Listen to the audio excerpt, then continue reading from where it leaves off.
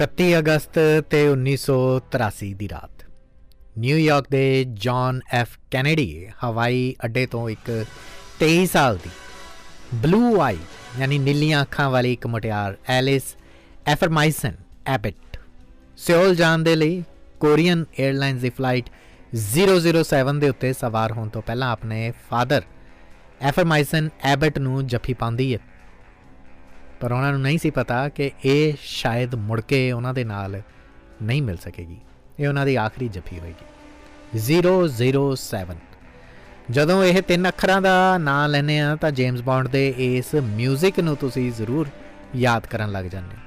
ਪਰ ਅੱਜ ਜਿਹੜੀ ਰਿਪੋਰਟ ਤੁਹਾਡੇ ਨਾਲ ਸਾਂਝੀ ਕਰਨ ਜਾ ਰਹੇ ਹਾਂ, ਅੱਜ ਤੋਂ ਠੀਕ 31 ਸਾਲ ਪਹਿਲਾਂ ਕੀ ਹੋਇਆ ਸੀ 31 ਅਗਸਤ ਦੇ ਦਿਨ, ਉਹਦੀ ਸਾਂਝ ਤੁਹਾਡੇ ਨਾਲ ਪਾਉਣ ਜਾ ਰਹੇ ਹਾਂ। ਪ੍ਰੋਗਰਾਮ ਨਿਊਜ਼ ਐਂਡ ਵਿਊਜ਼ ਦੇ ਵਿੱਚ ਮੈਂ ਗੌਤਮ ਕਪਿਲ ਤੁਹਾਡਾ ਸਵਾਗਤ ਕਰਦਾ ਜੀ, ਔਰ ਉਮੀਦ ਹੈ ਕਿ ਤੁਸੀਂ ਸਾਰੇ ਤਗੜੇ ਹੋਵੋਗੇ, ਭਲੇ ਚੰਗੇ ਹੋਵੋਗੇ। ਅੱਜ ਦੇ ਨਿਊਜ਼ ਐਂਡ ਵਿਊਜ਼ ਪ੍ਰੋਗਰਾਮ ਦੇ ਵਿੱਚ ਜਿੱਥੇ 007 ਦੇ ਨਾਲ ਜੁੜੀ ਉਸ ਮਿਸਟਰੀ ਨੂੰ ਅਨਫੋਲਡ ਕਰਨ ਦੀ ਕੋਸ਼ਿਸ਼ ਕਰਾਂਗੇ, ਉੱਥੇ ਨਾਲ ਹੀ ਇੱਕ ਹੋਰ ਪੁਰਾਣੀ ਸਾਂਝ ਤੁਹਾਡੇ ਨਾਲ ਪਾਣੀ ਹੈ ਇੰਗਲੈਂਡ ਤੋਂ, ਜਿੱਥੇ ਬ੍ਰਿਟੇਨ ਦੇ ਵਿੱਚ 63 ਸਾਲ ਬਾਅਦ ਪੰਜਾਬੀ ਜਨਾਨੀਆਂ ਨੂੰ, ਪੰਜਾਬੀ ਕੁੜੀਆਂ ਨੂੰ ਰੇਡੀਓ ਐਕਟਿਵ ਰੋਟੀਆਂ ਖਿਲਾਉਣ ਦੀ ਗੱਲ ਜਿਹੜੀ ਹੈ ਉੱਠ ਰਹੀ ਹੈਗੀ ਹੈ।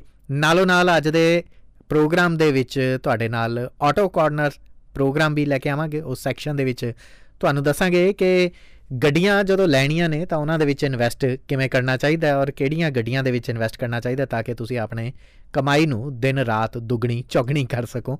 ਸੋ ਆਟੋਮੇਸ਼ਨ ਸੈਕਟਰ ਦੇ ਵਿੱਚ ਇਨਵੈਸਟਮੈਂਟ ਨੂੰ ਲੈ ਕੇ ਇਸ ਖਾਸ ਸੈਗਮੈਂਟ ਨੂੰ ਜਸਪ੍ਰੀਤ ਢੀਂਡਸਾ ਸਾਡੇ ਨਾਲ ਹੋਣਗੇ। ਪਰ ਉਸ ਤੋਂ ਇਲਾਵਾ ਤੁਹਾਨੂੰ ਦੱਸਣਾ ਹੈ ਕਿ America, Australia, Japan, Canada, Europe ਦੇ ਅਲੱਗ-ਅਲੱਗ ਦੇਸ਼ਾਂ ਦੇ ਸਿਆਸਤਦਾਨਾਂ ਦੀਆਂ ਤਨਖਾਹਾਂ ਕਿੰਨੀਆਂ ਨੇ। ਆਸਟ੍ਰੇਲੀਆ ਨੇ ਅੱਜ ਹੀ ਤਨਖਾਹਾਂ ਵਧਾਈਆਂ ਨੇ ਆਪਣੇ ਪੋਲੀਟੀਸ਼ੀਅਨ ਦੀਆਂ।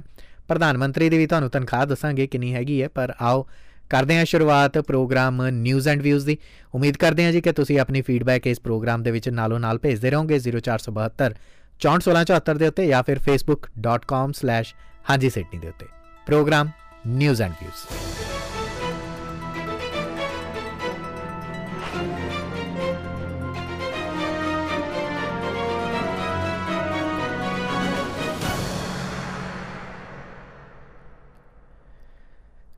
ਅਗਸਤ 1983 ਦੀ ਰਾਤ ਨੂੰ ਨਿਊਯਾਰਕ ਤੋਂ ਇਹ ਜਹਾਜ਼ ਰਵਾਨਾ ਹੋਇਆ ਸੀ ਔਰ ਉਸ ਜਹਾਜ਼ ਨੂੰ ਤੇਲ ਭਰਾਉਣ ਦੇ ਲਈ ਅਲਾਸਕਾ ਦੇ ਐਂਕਰੇਜ ਦੇ ਵਿੱਚ ਰੋਕਿਆ ਵੀ ਗਿਆ ਸੀਗਾ। ਐਲਿਸ, ਜਿਸ ਲੜਕੀ ਦੀ ਮੈਂ ਗੱਲ ਪ੍ਰੋਗਰਾਮ ਦੇ ਸ਼ੁਰੂਆਤ ਦੇ ਵਿੱਚ ਤੁਹਾਡੇ ਨਾਲ ਸਾਂਝੀ ਕੀਤੀ ਸੀ, ਉਹਨੇ ਆਪਣੇ ਫਾਦਰ ਨੂੰ ਫੋਨ ਵੀ ਕੀਤਾ ਸੀ।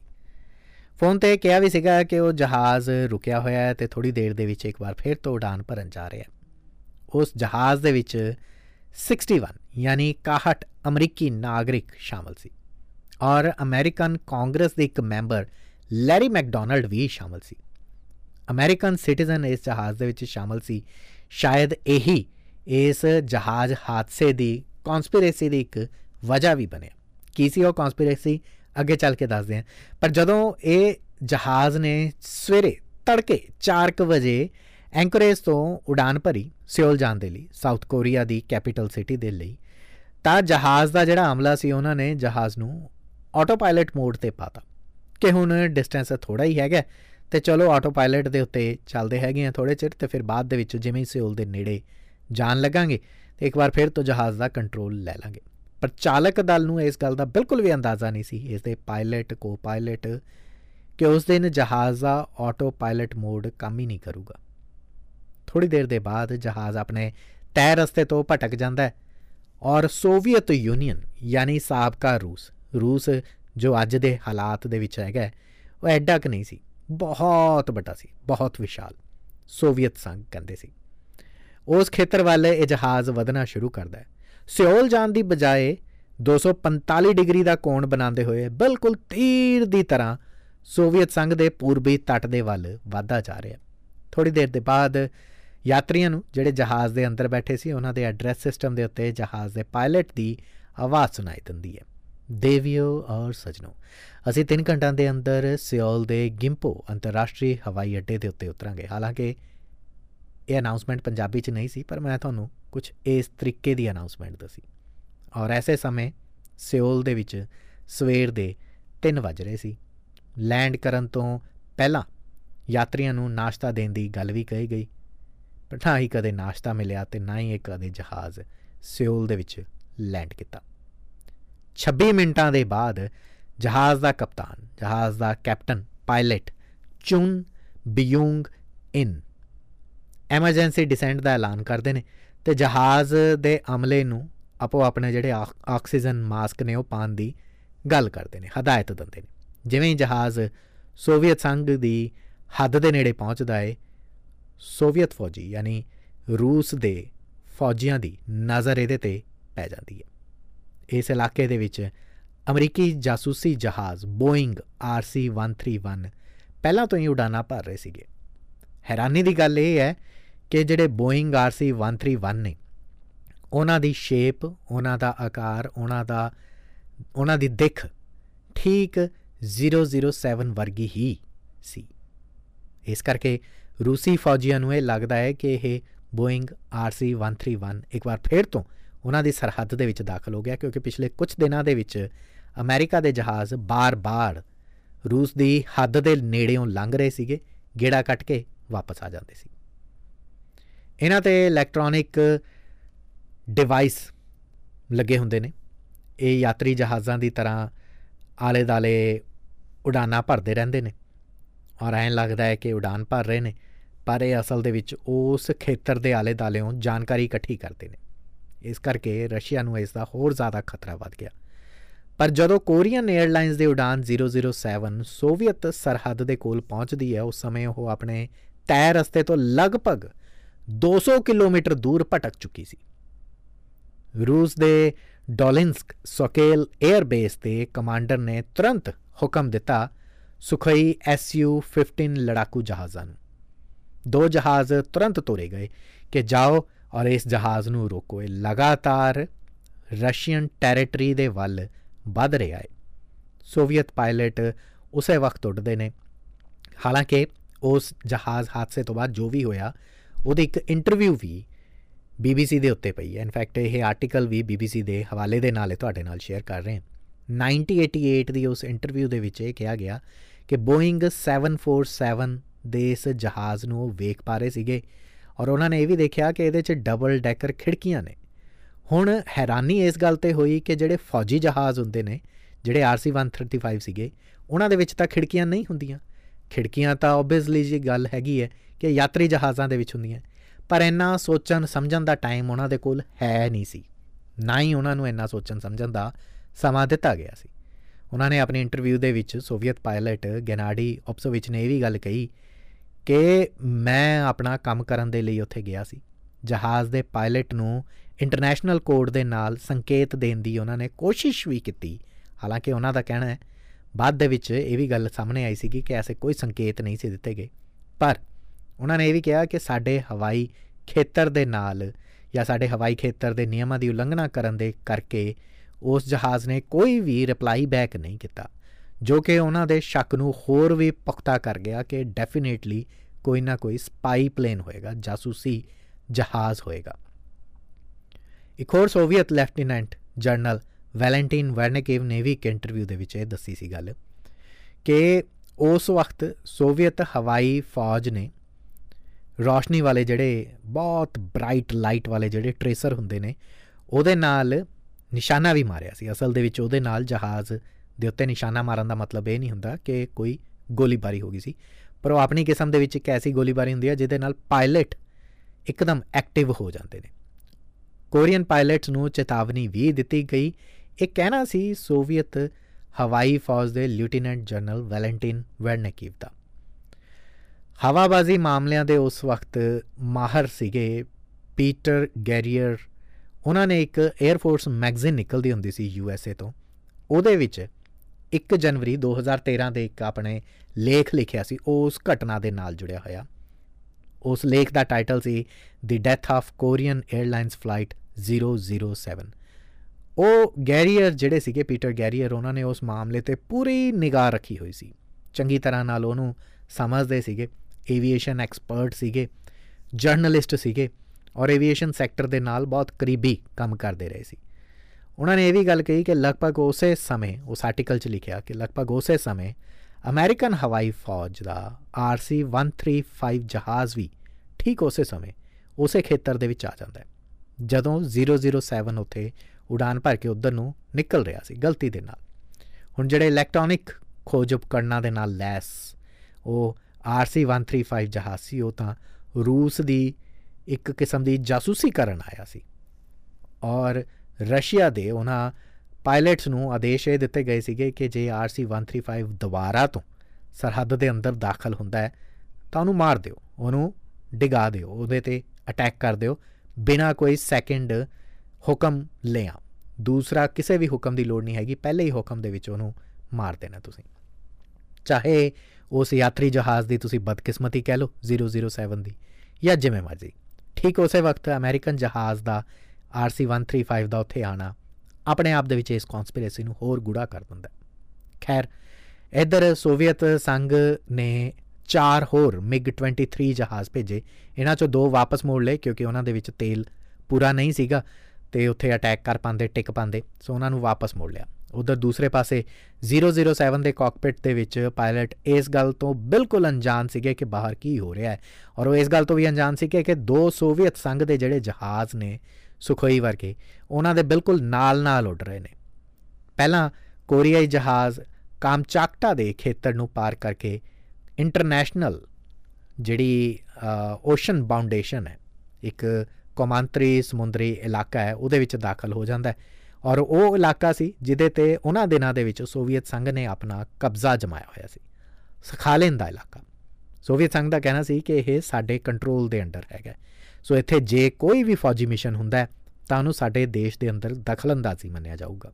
ਖੈਰ ਸੋਵੀਅਤ ਹਵਾਈ ਸੈਨਾ ਪਹਿਲਾਂ ਹੀ ਉਸ ਇਲਾਕੇ ਦੇ ਵਿੱਚ ਜਿਹੜੇ ਅਮਰੀਕਾ ਦੇ ਜਲ ਸੈਨਾ ਦੀਆਂ ਜਿਹੜੀਆਂ ਰਹਿ ਕੇ ਕਾਰਵਾਈਆਂ ਹੋ ਰਹੀਆਂ ਸੀ ਉਹਨਾਂ ਤੋਂ ਪਰੇਸ਼ਾਨ ਸੀ, ਮਿਜ਼ਾਈਲਾਂ ਦੇ ਪ੍ਰੀਖਣ ਹੋ ਰਹੇ ਸੀ, ਪਹਿਲਾਂ ਤੋਂ ਹੀ ਇਸ ਕਿਸਮ ਦੇ ਆਦੇਸ਼ ਦਿੱਤੇ ਹੋਏ ਸੀਗੇ ਕਿ ਗੋਲੀ ਪਹਿਲਾਂ ਮਾਰੋ, ਸਵਾਲ ਬਾਅਦ ਦੇ ਵਿੱਚ ਕਰੋ। ਸੋ ਉਸੇ ਮੋੜ ਦੇ ਵਿੱਚ ਸੋਵੀਅਤ ਸੰਘ ਦੇ ਜਿਹੜੇ ਫੌਜੀ ਸੀਗੇ ਉਸੇ ਮੋੜ ਦੇ ਵਿੱਚ ਚਲੇ ਜਾਂਦੇ ਨੇ ਔਰ ਬਾਅਦ ਦੇ ਵਿੱਚ ਇੱਕ ਕੌਮਾਂਤਰੀ ਨਾਗਰਿਕ ਹਵਾਬਾਜ਼ੀ ਸੰਗਠਨ ਦੀ ਇੱਕ ਰਿਪੋਰਟ ਦੇ ਵਿੱਚ ਇਹ ਵੀ ਲਿਖਿਆ ਹੋਇਆ ਆਇਆ ਸੀ, ਰਿਪੋਰਟ ਦੇ ਵਿੱਚ ਜਿਹੜੀ ਪੋਸਟ ਇੰਸੀਡੈਂਟ ਇਸ ਹਾਦਸੇ ਤੋਂ ਬਾਅਦ ਇੱਕ ਜਾਂਚ ਹੋਈ ਸੀ, ਉਹਦੇ 'ਚ ਲਿਖਿਆ ਹੋਇਆ ਸੀਗਾ ਕਿ ਸੋਵੀਅਤ ਜਹਾਜ਼ਾਂ ਨੇ ਕੋਰੀਅਨ ਜਹਾਜ਼ ਦੇ ਨਾਲ ਰੇਡੀਓ ਸੰਪਰਕ ਕਾਇਮ ਕਰਨ ਦੀ ਕੋਈ ਕੋਸ਼ਿਸ਼ ਹੀ ਨਹੀਂ ਕੀਤੀ, ਜਦ ਕਿ ਇੰਟਰਨੈਸ਼ਨਲ ਗਾਈਡਲਾਈਨਸ ਇਹ ਕਹਿੰਦੀਆਂ ਨੇ ਕਿ ਜੇ ਤੁਸੀਂ ਵੀ ਕਿਸੇ ਵੀ ਜਹਾਜ਼ ਦੇ ਉੱਤੇ ਅਟੈਕ ਬੋਲਣਾ ਹੈ ਤਾਂ ਤੁਹਾਨੂੰ ਪਹਿਲਾਂ ਰੇਡੀਓ ਸੰਪਰਕ ਕਰਨਾ ਹੋਏਗਾ। ਕੋਰੀਅਨ ਪਾਇਲਟਸ ਦਾ ਇਹ ਕਹਿਣਾ ਸੀਗਾ, ਕੋਰੀਅਨ ਪਾਇਲਟਸ ਤਾਂ ਖੈਰ ਨਹੀਂ ਹੋ ਬਚੇ, ਪਰ ਸੋਵੀਅਤ ਪਾਇਲਟਸ ਦਾ ਇਹ ਕਹਿਣਾ ਸੀ ਕਿ ਕੋਰੀਅਨ ਪਾਇਲਟਸ ਦੇ ਨਾਲ ਰੇਡੀਓ ਫ੍ਰੀਕੁਐਂਸੀ ਦੇ ਉੱਤੇ ਉਹਨਾਂ ਨੇ ਸੰਪਰਕ ਕਾਇਮ ਕਰਨ ਦੀ ਕੋਸ਼ਿਸ਼ ਕੀਤੀ ਸੀ, ਪਰ ਕਾਕਪਿਟ ਦੇ ਵਿੱਚ ਕੋਈ ਉਹਨਾਂ ਨੂੰ ਸੁਣ ਨਹੀਂ ਸੀ ਰਿਹਾ। ਹੁਣ ਇਹਦੀ ਇੱਕ ਵਜ੍ਹਾ ਇਹ ਵੀ ਦੱਸੀ ਜਾ ਰਹੀ ਹੈ, ਕੌਨਸਪੀਰੇਸੀ ਉਹ ਹੈ, ਸਾਜ਼ਿਸ਼ ਇਹ ਦੱਸੀ ਹੈ ਨਾ, ਸੋ ਇਸ ਕਰਕੇ ਉੱਧਰਲੇ ਪਾਸਿਓਂ ਰਸ਼ੀਆ ਵਾਲੇ ਪਾਸਿਓਂ ਇਹ ਗੱਲ ਵੀ ਸਾਹਮਣੇ ਆਈ ਹੈ।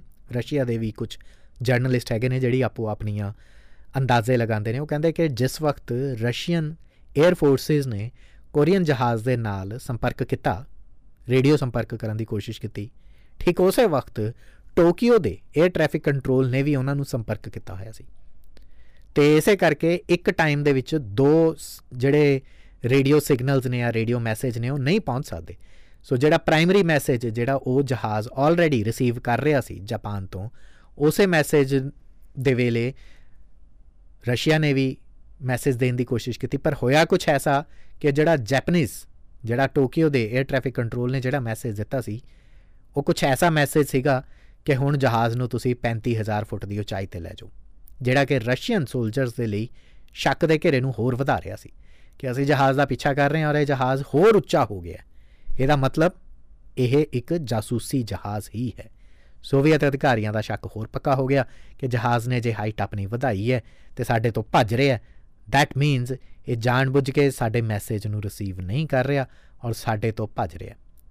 ਓਪਸੋਵਿਚ ਨੇ ਉਸ ਵਕਤ ਕਿਹਾ ਕਿ ਉਹਨਾਂ ਨੂੰ ਤੁਰੰਤ ਸਿਗਨਲ ਮਿਲਿਆ ਹਵਾਈ ਬੇਸ ਤੋਂ, ਉਹਨਾਂ ਦੇ ਜਿਹੜਾ ਏਅਰ ਫੋਰਸ ਦਾ ਬੇਸ ਸੀਗਾ, ਕਿ ਅਟੈਕ ਆਪਣੇ ਟੀਚੇ 'ਤੇ ਲਵੋ, ਟਾਰਗੇਟ 'ਤੇ ਲਵੋ ਅਤੇ ਇਸ ਨੂੰ ਜਹਾਜ਼ ਨੂੰ ਪੂਰੀ ਤਰ੍ਹਾਂ ਦੇ ਨਾਲ ਨੇਸਤੋ ਨਾਬੂਦ ਕਰ ਦਿਓ, ਕਿਉਂਕਿ ਆਲਰੇਡੀ ਇਹ ਇੰਟਰਨੈਸ਼ਨਲ ਬਾਉਂਡਰੀ ਦੇ ਅੰਦਰ ਦਾਖਲ ਹੋ ਚੁੱਕਿਆ।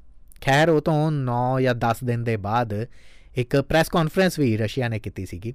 ਉੱਥੋਂ ਦੇ ਮਾਰਸ਼ਲ ਨਿਕੋਲਈ ਔਰਗੋਰੇਵ ਨੇ ਇੱਕ ਪ੍ਰੈਸ ਕਾਨਫਰੰਸ 'ਚ ਕਿਹਾ ਵੀ ਸੀ ਕਿ ਇਸ ਜਹਾਜ਼ ਨੂੰ ਸੋਵੀਅਤ ਖੇਤਰ ਦੇ ਵਿੱਚ ਹੀ ਢੇਰੀ ਕੀਤਾ ਗਿਆ ਸੀਗਾ ਪਰ ਇਸ ਜਹਾਜ਼ ਨੂੰ ਤਬਾਹ ਕਰਨ ਦੇ ਲਈ ਉਹਨਾਂ ਦੇ ਕੋਲ ਪਹਿਲਾਂ ਤੋਂ ਹੀ ਕਾਫੀ ਜ਼ਿਆਦਾ ਸਬੂਤ ਜਾਂ ਉਹਨਾਂ ਦੇ ਕੋਲ ਕਾਫੀ ਜ਼ਿਆਦਾ ਸੰਕੇਤ ਮਿਲ ਚੁੱਕੇ ਸੀਗੇ ਕਿ ਇਸ ਜਹਾਜ਼ ਨੂੰ ਤਬਾਹ ਕਰਨ ਤੋਂ ਇਲਾਵਾ ਹੋਰ ਕੋਈ ਤਰੀਕਾ ਨਹੀਂ ਹੈਗਾ। ਭਾਵੇਂ ਕਿ ਇਹ RC-135 ਨਹੀਂ ਵੀ ਸੀਗਾ, ਪਰ ਬੋਇੰਗ 747 ਡੈਫੀਨੇਟਲੀ ਉਸ ਵਕਤ ਇੱਕ ਫੌਜੀ ਮਿਸ਼ਨ ਦੇ ਉੱਤੇ ਸੀ। ਹੁਣ ਇੱਕ ਯਾਤਰੀ ਜਹਾਜ਼ ਫੌਜੀ ਮਿਸ਼ਨ 'ਤੇ ਕਿਵੇਂ ਨਿਕਲ ਸਕਦਾ ਹੈ? ਅਗੇਨ ਇੱਕ ਹੋਰ ਕੌਂਸਪੀਰੇਸੀ ਇੱਥੋਂ ਨਿਕਲਦੀ ਹੈਗੀ ਹੈ। ਸੋਵੀਅਤ ਯੂਨੀਅਨ ਨੇ ਕਦੇ ਵੀ ਬਾਹਰੀ ਦੁਨੀਆ ਨੂੰ ਇਹ ਕਦੇ ਨਹੀਂ ਦੱਸਿਆ ਟਿਲ ਡੇਟ, ਅੱਜ ਦੀ ਤਰੀਕ ਤੱਕ, ਜਦੋਂ ਇਸ ਹਾਦਸੇ ਨੂੰ ਹੁਣ 31 ਸਾਲ ਹੋਣ ਜਾ ਰਹੇ ਨੇ, ਕਿ ਇਸ ਜਹਾਜ਼ ਦਾ ਮਲਬਾ ਕਿੱਥੇ ਹੈ, ਫਲਾਈਟ ਡੇਟਾ ਰਿਕਾਰਡਰ ਕਿੱਥੇ ਹੈ, ਉਹਨਾਂ ਮ੍ਰਿਤਕਾਂ ਦੀਆਂ ਲਾਸ਼ਾਂ ਕਿੱਥੇ ਨੇ, ਜਾਂ ਉਸ ਇਨਵੈਸਟੀਗੇਸ਼ਨ ਰਿਪੋਰਟ ਦੇ ਡਰਾਫਟ ਕਿੱਥੇ ਨੇ। ਕੁੱਲ ਮਿਲਾ ਕੇ ਰਸ਼ੀਆ ਨੇ ਹਾਲੇ ਤੱਕ ਕੁਛ ਨਾ ਹੀ ਦੁਨੀਆ ਨੂੰ ਦਿੱਤਾ ਹੈਗਾ, ਅਤੇ ਨਾ ਹੀ ਉਸ ਜਹਾਜ਼ ਦੇ ਵਿੱਚ ਸਵਾਰ ਜਿਹੜੇ ਲੋਕ ਸੀ ਉਹਨਾਂ ਦੇ ਰਿਸ਼ਤੇਦਾਰਾਂ ਨੂੰ ਅੰਤਮ ਸੰਸਕਾਰ ਕਰਨ ਨੂੰ ਤਾਂ ਕਹਿਤਾ, ਪਰ ਨਾ ਹੀ ਉਹਨਾਂ ਦੇ ਰਿਸ਼ਤੇਦਾਰਾਂ ਨੂੰ ਕਦੇ ਆਪਣੀਆਂ ਸੰਬੰਧੀਆਂ ਦੀਆਂ ਲਾਸ਼ਾਂ ਬਰਾਮਦ ਹੋਈਆਂ, ਨਾ ਹੀ ਕਦੇ ਕੋਈ ਉਹਨਾਂ ਦੇ ਬਾਰੇ ਕੋਈ ਕੋਈ ਕਿਸੇ ਕਿਸਮ ਦਾ ਕੋਈ ਸੁਰਾਗ ਮਿਲ ਸਕਿਆ। ਐਲਿਸ ਐਫਰਮਾਈਸਨ ਐਬਟ, ਜਿਹਨੇ ਆਪਣੇ ਪਿਤਾ ਦੇ ਨਾਲ ਜੱਫੀ ਪਾਈ ਸੀਗੀ ਨਿਊਯਾਰਕ ਦੇ ਜੌਨ ਐਫ ਕੈਨੇਡੀ ਹਵਾਈ ਏਅਰਪੋਰਟ 'ਤੇ ਉਡਾਨ ਭਰਨ ਤੋਂ ਪਹਿਲਾਂ, ਉਹ ਜੱਫੀ ਉਹਦੀ ਆਖਰੀ ਜੱਫੀ ਹੋ ਨਿਬੜਦੀ ਹੈ। ਇਸੇ ਕਿਸਮ ਦੇ 61 ਹੋਰ ਵਿਅਕਤੀ ਸੀਗੇ ਜਿਨ੍ਹਾਂ ਦੇ ਪਰਿਵਾਰਕ ਮੈਂਬਰਾਂ ਨੂੰ ਉਹ ਕਦੇ ਵੀ ਮਿਲ ਨਹੀਂ ਸਕੇ। ਬਾਅਦ ਦੇ ਵਿੱਚ ਇਹ ਵੀ ਪਤਾ ਚੱਲਿਆ ਸੀਗਾ ਕਿ ਸੋਵੀਅਤ ਮਿਜ਼ਾਈਲ ਦੇ ਕੁਝ ਟੁਕੜੇ ਜਹਾਜ਼ ਦੇ ਪਿਛਲੇ ਹਿੱਸੇ ਦੇ ਵਿੱਚ ਜਾ ਕੇ ਵੱਜੇ ਸੀ, ਜਿਸ ਦੇ ਕਰਕੇ ਜਹਾਜ਼ ਦੇ ਹਾਈਡ੍ਰੋਲਿਕ ਸਿਸਟਮ ਜਿਹੜੇ ਸੀਗੇ ਉਹ ਤਬਾਹ ਹੋ ਗਏ ਸੀਗੇ। ਬਾਵਜੂਦ ਇਹਦੇ ਜਹਾਜ਼ 12 ਮਿੰਟ ਤੱਕ ਉਡਾਨ ਭਰਦਾ ਰਿਹਾ ਸੀਗਾ, ਔਰ ਆਪਸੋਵਿਚ ਨੇ ਕੰਟਰੋਲ ਰੂਮ ਦੇ ਵਿੱਚ ਇਹ ਵੀ ਸੁਨੇਹਾ ਭੇਜਿਆ ਸੀਗਾ, ਦੀ ਟਾਰਗੇਟ ਇਜ਼ ਡਿਸਟਰੋਇਡ। ਬਾਵਜੂਦ ਇਹਦੇ ਕਿ ਉਹ 12 ਮਿੰਟ ਤੱਕ ਉਡਾਨ ਭਰ ਰਿਹਾ ਸੀ, ਸੋਵੀਅਤ ਫੌਜੀਆਂ ਨੂੰ ਯਕੀਨ ਹੋ ਗਿਆ ਸੀਗਾ ਕਿ ਜਹਾਜ਼ ਹੁਣ ਜ਼ਿਆਦਾ ਦੂਰ ਤੱਕ ਨਹੀਂ ਉੱਡ ਸਕਦਾ ਹੈਗਾ, ਔਰ ਜਹਾਜ਼ ਸਖਾਲਿਨ ਦੇ ਕੋਲ ਵੈਸਟਰਨ ਸਾਈਡ ਮੋਨੇਰੋਨ ਟਾਪੂ ਦੇ ਕੋਲ ਸਮੁੰਦਰ ਦੇ ਵਿੱਚ ਜਾ ਕੇ ਕਰੈਸ਼ ਹੋ ਗਿਆ। ਸਾਰੇ ਯਾਤਰੀਆਂ ਦੀਆਂ ਬੋਟੀਆਂ ਹੋ ਗਈਆਂ, ਜਾਂ ਕਹਿ ਲਓ ਕਿ ਉਹ ਸਮੁੰਦਰ ਦੇ ਵਿੱਚ ਡੁੱਬ ਗਿਆ। ਮੰਨਿਆ ਗਿਆ ਹੈ ਕਿ ਕੋਰੀਅਨ ਜਹਾਜ਼ ਨੇ ਨਾ ਤਾਂ ਕੋਈ ਮੇਡੇ ਮੈਸੇਜ ਭੇਜਿਆ। ਬਹੁਤ ਹੈਰਾਨੀ ਦੀ ਗੱਲ ਹੈ ਕਿ ਜੇ 12 ਮਿੰਟ ਤੱਕ ਜਹਾਜ਼ ਦੇ ਵਿੱਚ ਅਟੈਕ ਹੋਣ ਦੇ ਬਾਵਜੂਦ ਜਹਾਜ਼ ਉੱਡ ਰਿਹਾ ਸੀ, ਤਾਂ ਜਹਾਜ਼ ਦੇ ਪਾਇਲਟ ਨੂੰ ਪਤਾ ਤਾਂ ਚੱਲ ਹੀ ਚੁੱਕਿਆ ਹੋਣਾ ਕਿ ਜਹਾਜ਼ ਦੇ ਵਿੱਚ ਕੋਈ ਪ੍ਰੋਬਲਮ ਆਈ ਹੈ। ਸੇਮਰ ਹਰਸ਼ ਨਾਮ ਦਾ ਇੱਕ ਬੰਦਾ ਹੈ, ਉਹਨਾਂ ਨੇ ਇੱਕ ਬੁੱਕ ਲਿਖੀ ਹੈ, ਟਾਰਗੇਟ ਇਜ਼ ਡਿਸਟਰੋਇਡ। ਉਹਦੇ ਵਿੱਚ ਉਹਨਾਂ ਨੇ ਲਿਖਿਆ ਹੈ ਕਿ ਮਿਜ਼ਾਈਲ ਅਟੈਕ ਤੋਂ 40 ਸੈਕਿੰਡ ਦੇ ਬਾਅਦ ਫਲਾਈਟ 007 ਨੇ ਟੋਕੀਓ ਏਅਰ ਟ੍ਰੈਫਿਕ ਕੰਟਰੋਲ ਨੂੰ ਇੱਕ ਮੈਸੇਜ ਭੇਜਿਆ ਸੀ। ਉਹਦੇ ਕੁਝ ਸ਼ਬਦ ਕਾਫੀ ਕਲੀਅਰਲੀ ਸੁਣਾਈ ਦੇ ਰਹੇ ਸੀਗੇ। ਉਹ ਸ਼ਬਦ ਕੁਝ ਐਸੇ ਸੀਗੇ, rapid compression and descending to 10,000। ਮਤਲਬ ਅਸੀਂ ਜਹਾਜ਼ ਨੂੰ 1000 ਫੁੱਟ 'ਤੇ ਲਿਜਾ ਰਹੇ ਹਾਂ, ਜਿੱਥੇ ਯਾਤਰੀ ਦਬਾਅ ਦੇ ਚੱਲਦਿਆਂ ਹਵਾ 'ਚ ਸਾਹ ਨਹੀਂ ਲੈ ਸਕਣਗੇ। ਪਰ ਉਸ ਸਮੇਂ ਇਸ ਗੱਲ ਦਾ ਕੋਈ ਸੰਕੇਤ ਨਹੀਂ ਸੀ, ਜਾਂ ਫਿਰ ਇਸ ਮੈਸੇਜ ਤੋਂ ਇਹ ਨਹੀਂ ਸੀ ਪਤਾ ਲੱਗ ਰਿਹਾ ਕਿ ਪਾਇਲਟ ਨੂੰ ਇਸ ਗੱਲ ਦਾ ਅਹਿਸਾਸ ਹੈ ਕਿ ਉਹਨਾਂ ਦੇ ਉੱਤੇ ਮਿਜ਼ਾਈਲ ਅਟੈਕ ਹੋਇਆ, ਇਸ ਕਰਕੇ ਲਿਜਾ ਰਹੇ ਨੇ। ਜਾਪਾਨ ਦੇ ਰਡਾਰ ਟਰੈਕਿੰਗ ਤੋਂ ਇਹ ਵੀ ਪਤਾ ਚੱਲਿਆ ਕਿ KL-007 ਅਗਲੇ 4 ਮਿੰਟਾਂ ਦੇ ਵਿੱਚ 16,000 ਫੁੱਟ ਥੱਲੇ ਆ ਡਿੱਗਿਆ ਸੀ, ਪਾਣੀ ਦੇ ਵਿੱਚ ਲਗਭਗ 1600 ਫੁੱਟ। ਇਸ ਤੋਂ ਬਾਅਦ ਇਸ ਜਹਾਜ਼ ਦੇ ਨਾਲ ਕੀ ਹੋਇਆ ਕੀ ਨਹੀਂ ਹੋਇਆ ਕੁਛ ਨਹੀਂ ਪਤਾ ਲੱਗਿਆ। ਅਮਰੀਕਾ ਤੱਕ ਖਬਰ ਪਹੁੰਚਦੀ ਹੈ। ਉਸ ਵਕਤ ਅਮਰੀਕਾ ਦੇ ਵਿੱਚ ਪ੍ਰੈਜ਼ੀਡੈਂਟ ਸੀਗੇ ਰੋਨਾਲਡ ਰੀਗਨ। ਉਹਨਾਂ ਨੇ ਇਸ ਨੂੰ ਨਸਲਕੁਸ਼ੀ ਦੱਸਿਆ ਅਤੇ ਦੱਸਿਆ ਕਿ ਰਸ਼ੀਆ ਨੇ ਆਪਣੀਆਂ ਸੌੜੀਆਂ ਔਰ ਕੌੜੀਆਂ ਹਰਕਤਾਂ ਜਾਰੀ ਰੱਖੀਆਂ ਨੇ। ਰਸ਼ੀਆ ਦੇ ਉੱਤੇ ਬੁਰੀ ਤਰ੍ਹਾਂ ਦੇ ਨਾਲ ਇਲਜ਼ਾਮਬਾਜ਼ੀ ਲਗਾਈ ਗਈ। ਰਸ਼ੀਆ ਬਾਰ-ਬਾਰ ਇਹ ਦੱਸਦਾ ਰਿਹਾ ਕਿ ਅਮਰੀਕਾ ਦੀ ਸਾਜ਼ਿਸ਼ ਹੈ, ਅਮਰੀਕਾ ਦੀ ਸਾਜ਼ਿਸ਼ 'ਤੇ ਚੱਲਦਿਆਂ ਹੀ ਇਹ ਜਹਾਜ਼ ਉੱਥੇ ਭੇਜਿਆ ਗਿਆ। ਔਰ ਰਸ਼ੀਆ ਇਹ ਵੀ ਕਹਿੰਦਾ ਰਿਹਾ ਕਿ ਉਹਨਾਂ ਨੂੰ ਨਹੀਂ ਪਤਾ ਕਿ ਇਹਦੇ ਵਿੱਚ 61 ਯਾਤਰੀ ਸਵਾਰ ਵੀ ਸੀਗੇ ਜਾਂ ਨਹੀਂ ਸੀਗੇ, ਇਹ ਤਾਂ ਸਿਰਫ ਅਮਰੀਕਾ ਕਹਿ ਰਿਹਾ ਹੈਗਾ। ਖੈਰ, ਇਹ ਪਹਿਲੀ ਵਾਰ ਨਹੀਂ ਸੀ ਹੋਇਆ ਕਿ ਇਸ ਕਿਸਮ ਦੇ ਨਾਲ ਕਿਸੇ ਜਹਾਜ਼ 'ਤੇ ਅਟੈਕ ਹੋਇਆ ਹੋਵੇ, ਪਰ ਸਵਾਲ ਇੱਥੇ ਇਹ ਉੱਠਦਾ ਹੈ ਕਿ ਜੇ ਸੋਵੀਅਤ ਸੰਘ ਦੀਆਂ ਮਿਜ਼ਾਈਲਾਂ ਨੇ ਇਸ ਯਾਤਰੀ ਜਹਾਜ਼ ਦੇ ਉੱਤੇ ਅਟੈਕ ਕੀਤਾ, ਤਾਂ ਕੀ ਉਹਨਾਂ ਨੇ ਕਦੇ ਕਿਸੇ ਕਿਸਮ ਦਾ ਕੋਈ ਸੰਪਰਕ ਕੀਤਾ?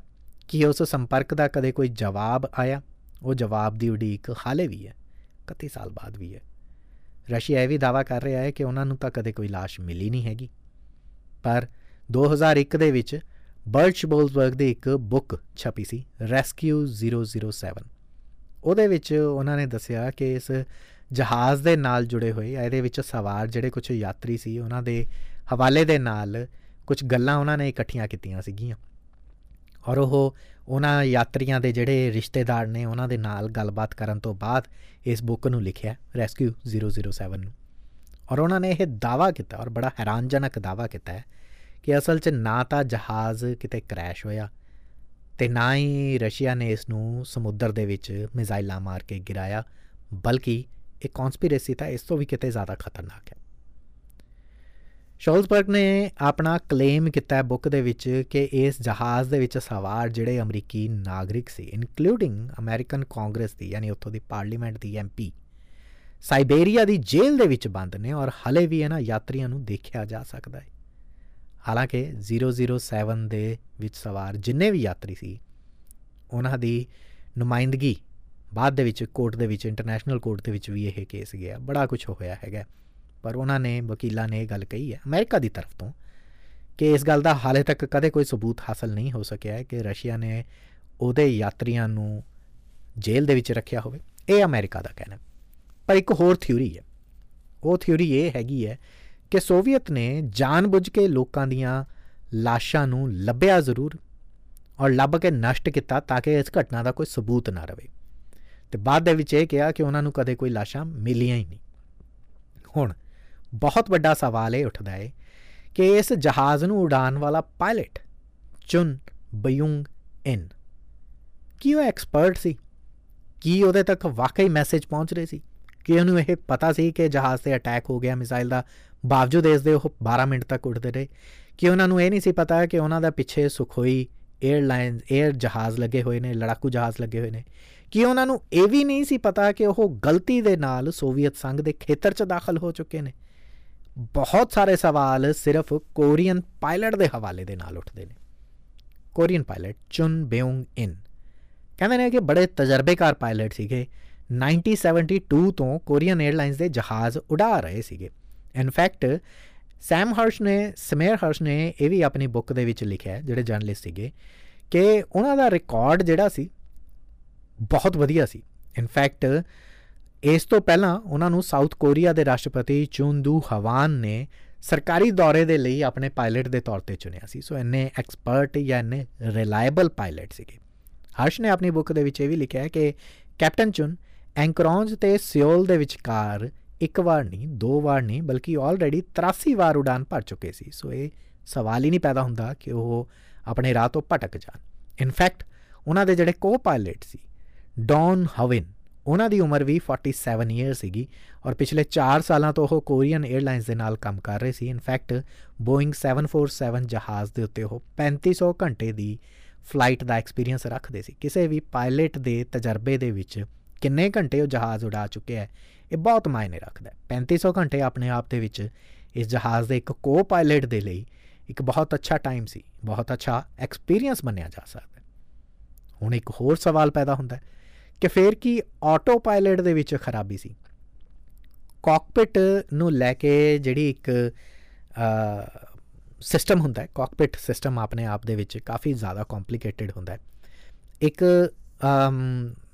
ਨਾਸਾ ਦੇ ਬਹੁਤ ਸੀਨੀਅਰ ਔਰ ਕਾਫੀ ਕਾਬਲ ਇੱਕ ਆਫਿਸਰ ਰਹੇ ਹੈਗੇ ਨੇ ਆਸਫ ਦੇਗਾਨੀ, ਉਹਨਾਂ ਨੇ ਇੱਕ ਬੁੱਕ ਲਿਖੀ ਸੀ taming HAL designing interfaces beyond 2001। ਉਹਦੇ ਵਿੱਚ ਉਹਨਾਂ ਨੇ ਲਿਖਿਆ ਸੀਗਾ ਕਿ ਆਟੋ ਪਾਇਲਟ ਸ਼ਾਇਦ ਉਸ ਵਕਤ ਹੈਡਿੰਗ ਮੋਡ ਦੇ ਵਿੱਚ ਸੀ, ਯਾਨੀ ਇਹ ਸੈਟਿੰਗ ਜਹਾਜ਼ ਦੀ ਮੈਗਨੇਟਿਕ ਕੰਪਾਸ ਦੇ ਮੁਤਾਬਕ ਜਿਵੇਂ ਜਹਾਜ਼ ਉਡਾਨ ਭਰਦਾ ਹੈ ਉਹਦੇ ਮੁਤਾਬਕ ਜਹਾਜ਼ ਜਿਹੜਾ ਉੱਧਰ ਨੂੰ ਚਲਾ ਜਾਂਦਾ। ਜ਼ਾਹਰ ਜੀ ਗੱਲ ਹੈ ਜਾਂ ਮੰਨਿਆ ਇਹ ਜਾ ਸਕਦਾ ਹੈ ਕਿ ਉਸ ਵਕਤ ਉਸ ਜਹਾਜ਼ ਨੇ ਜਦੋਂ ਆਟੋ ਪਾਇਲਟ ਮੋਡ ਦੇ ਉੱਤੇ ਉਡਾਨ ਭਰੀ ਹੋਵੇ ਅਤੇ ਰਸ਼ੀਆ ਨੇ ਉਸ ਕੰਪਾਸ ਦੇ ਨਾਲ ਜਾਂ ਉਸ ਵਕਤ ਮੈਗਨੇਟਿਕ ਜਿਹੜੀਆਂ ਫੋਰਸਿਸ ਨੇ ਜਾਂ ਰੇਜ਼ ਨੇ ਉਹਨਾਂ ਦੇ ਨਾਲ, ਕਿਉਂਕਿ ਉਹਨਾਂ ਨੂੰ 10 ਤੋਂ 15 ਡਿਗਰੀ ਤੱਕ ਬਦਲਿਆ ਜਾ ਸਕਦਾ ਬੜੀ ਆਸਾਨੀ ਦੇ ਨਾਲ, ਤਾਂ ਉਹਨਾਂ ਨੂੰ ਬਦਲ ਦਿੱਤਾ ਹੋਵੇ। ਸਾਊਥ ਦੇ ਵਿੱਚ ਜਾਣ ਦੀ ਬਜਾਏ ਉਹ ਹਲਕਾ ਜਿਹਾ ਟਵਿਸਟ ਮਾਰ ਕੇ ਜਾਂ ਕੋਣ ਬਣਾ ਕੇ ਨਾਰਥ ਦੇ ਵੱਲ ਜਾਣ ਲੱਗ ਪਿਆ ਹੋਵੇ। ਸੋ ਇਹ ਮੰਨਿਆ ਜਾ ਸਕਦਾ ਹੈ ਕਿ ਆਟੋ ਪਾਇਲਟ ਮੋਡ ਦੇ ਵਿੱਚ ਜਾਣਾ ਵੀ ਉਸ ਜਹਾਜ਼ ਦੇ ਲਈ ਇੱਕ ਖਤਰਨਾਕ ਡਿਸੀਜਨ ਰਿਹਾ ਹੋ ਸਕਦਾ, ਜਿਹਦੇ ਕਰਕੇ ਜਹਾਜ਼ ਦੇ ਨਾਲ ਇਹ ਘਟਨਾ ਵਾਪਰੀ।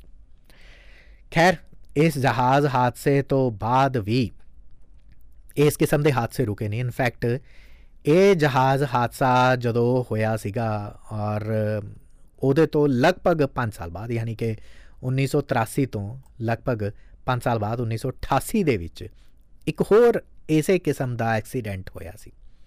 ਉਹ ਐਕਸੀਡੈਂਟ ਅਮਰੀਕਾ ਦੇ ਕਰਕੇ ਹੋਇਆ ਸੀ, ਜਾਂ ਤਾਂ ਐਂ ਕਹਿ ਲਓ ਅਮਰੀਕਾ ਦੇ ਵਿੰਸਨਸਨ ਜਹਾਜ਼ ਨੇ ਤਹਿਰਾਨ ਤੋਂ ਦੁਬਈ ਦਾ ਜਾਣ ਵਾਲੇ ਈਰਾਨ 에ਅਰਬੇਸ ਦੇ A-30 ਜਹਾਜ਼ ਨੂੰ ਮਾਰ ਗਿਰਾਇਆ ਸੀਗਾ।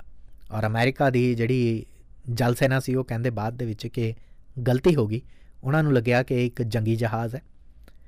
ਹੈਰਾਨੀ ਦੀ ਗੱਲ ਇਹ ਹੈ ਕਿ ਉਸ ਵਕਤ ਉਸ ਜਹਾਜ਼ ਦੇ ਵਿੱਚ 290 ਮੁਸਾਫਰ ਅਤੇ ਚਾਲਕ ਦਲ ਦੇ ਮੈਂਬਰ, ਯਾਨੀ ਜਿਹੜਾ ਕਰੂ ਸੀਗਾ ਉਹਦੇ ਮੈਂਬਰ ਸ਼ਾਮਲ ਸੀਗੇ।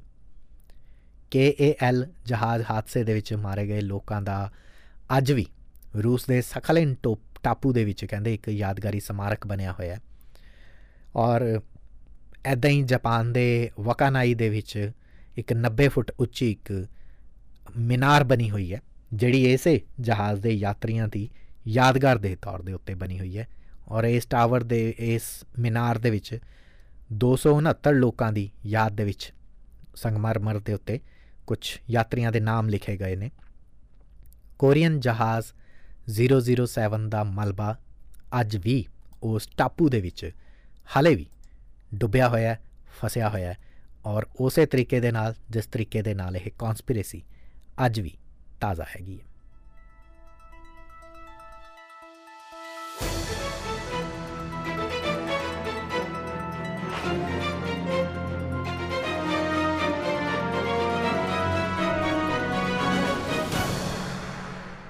ਜੀ, ਔਰ ਪ੍ਰੋਗਰਾਮ ਨਿਊਜ਼ ਐਂਡ ਵਿਊਜ਼ ਦੇ ਵਿੱਚ ਦੂਸਰੀ ਰਿਪੋਰਟ ਦੇ ਵੱਲ ਵਧੇ ਹੈਗੇ ਹੈ। ਇਸ ਰਿਪੋਰਟ ਕੋਰੀਅਨ ਜਹਾਜ਼ 007 ਦੇ ਨਾਲ ਜੁੜੀ ਰਿਪੋਰਟ ਦੇ ਨਾਲ ਜੁੜੀ ਤੁਹਾਡੀ ਕੋਈ ਵੀ ਟਿੱਪਣੀ ਹੋਵੇ, ਜਾਂ ਇਸ ਕਹਾਣੀ ਨੂੰ ਤੁਸੀਂ ਪਹਿਲਾਂ ਕਦੇ ਸੁਣਿਆ ਹੋਵੇ ਜਾਂ ਪਹਿਲੀ ਵਾਰ ਵੀ ਸੁਣੀ ਹੋਵੇ, ਕਿਸੇ ਵੀ ਕਿਸਮ ਦੀ ਕੋਈ ਸਲਾਹ ਹੋਵੇ, ਕੋਈ ਹੋਰ ਮਸ਼ਵਰਾ ਹੋਵੇ ਇਸ ਪ੍ਰੋਗਰਾਮ ਦੇ ਨਾਲ ਜੁੜਿਆ, ਤਾਂ ਜ਼ਰੂਰ ਫੀਡਬੈਕ ਭੇਜਦੇ ਰਹੋ facebook.com/Haanji Sydney ਜਾਂ ਫਿਰ 0472 64 16 74। ਉਮੀਦ ਹੈ ਕਿ ਹੁਣ ਤੁਸੀਂ ਸਾਡੇ ਪੋਡਕਾਸਟ ਵੀ ਰੈਗੂਲਰ ਸੁਣ ਰਹੇ ਹੋਵੋਗੇ।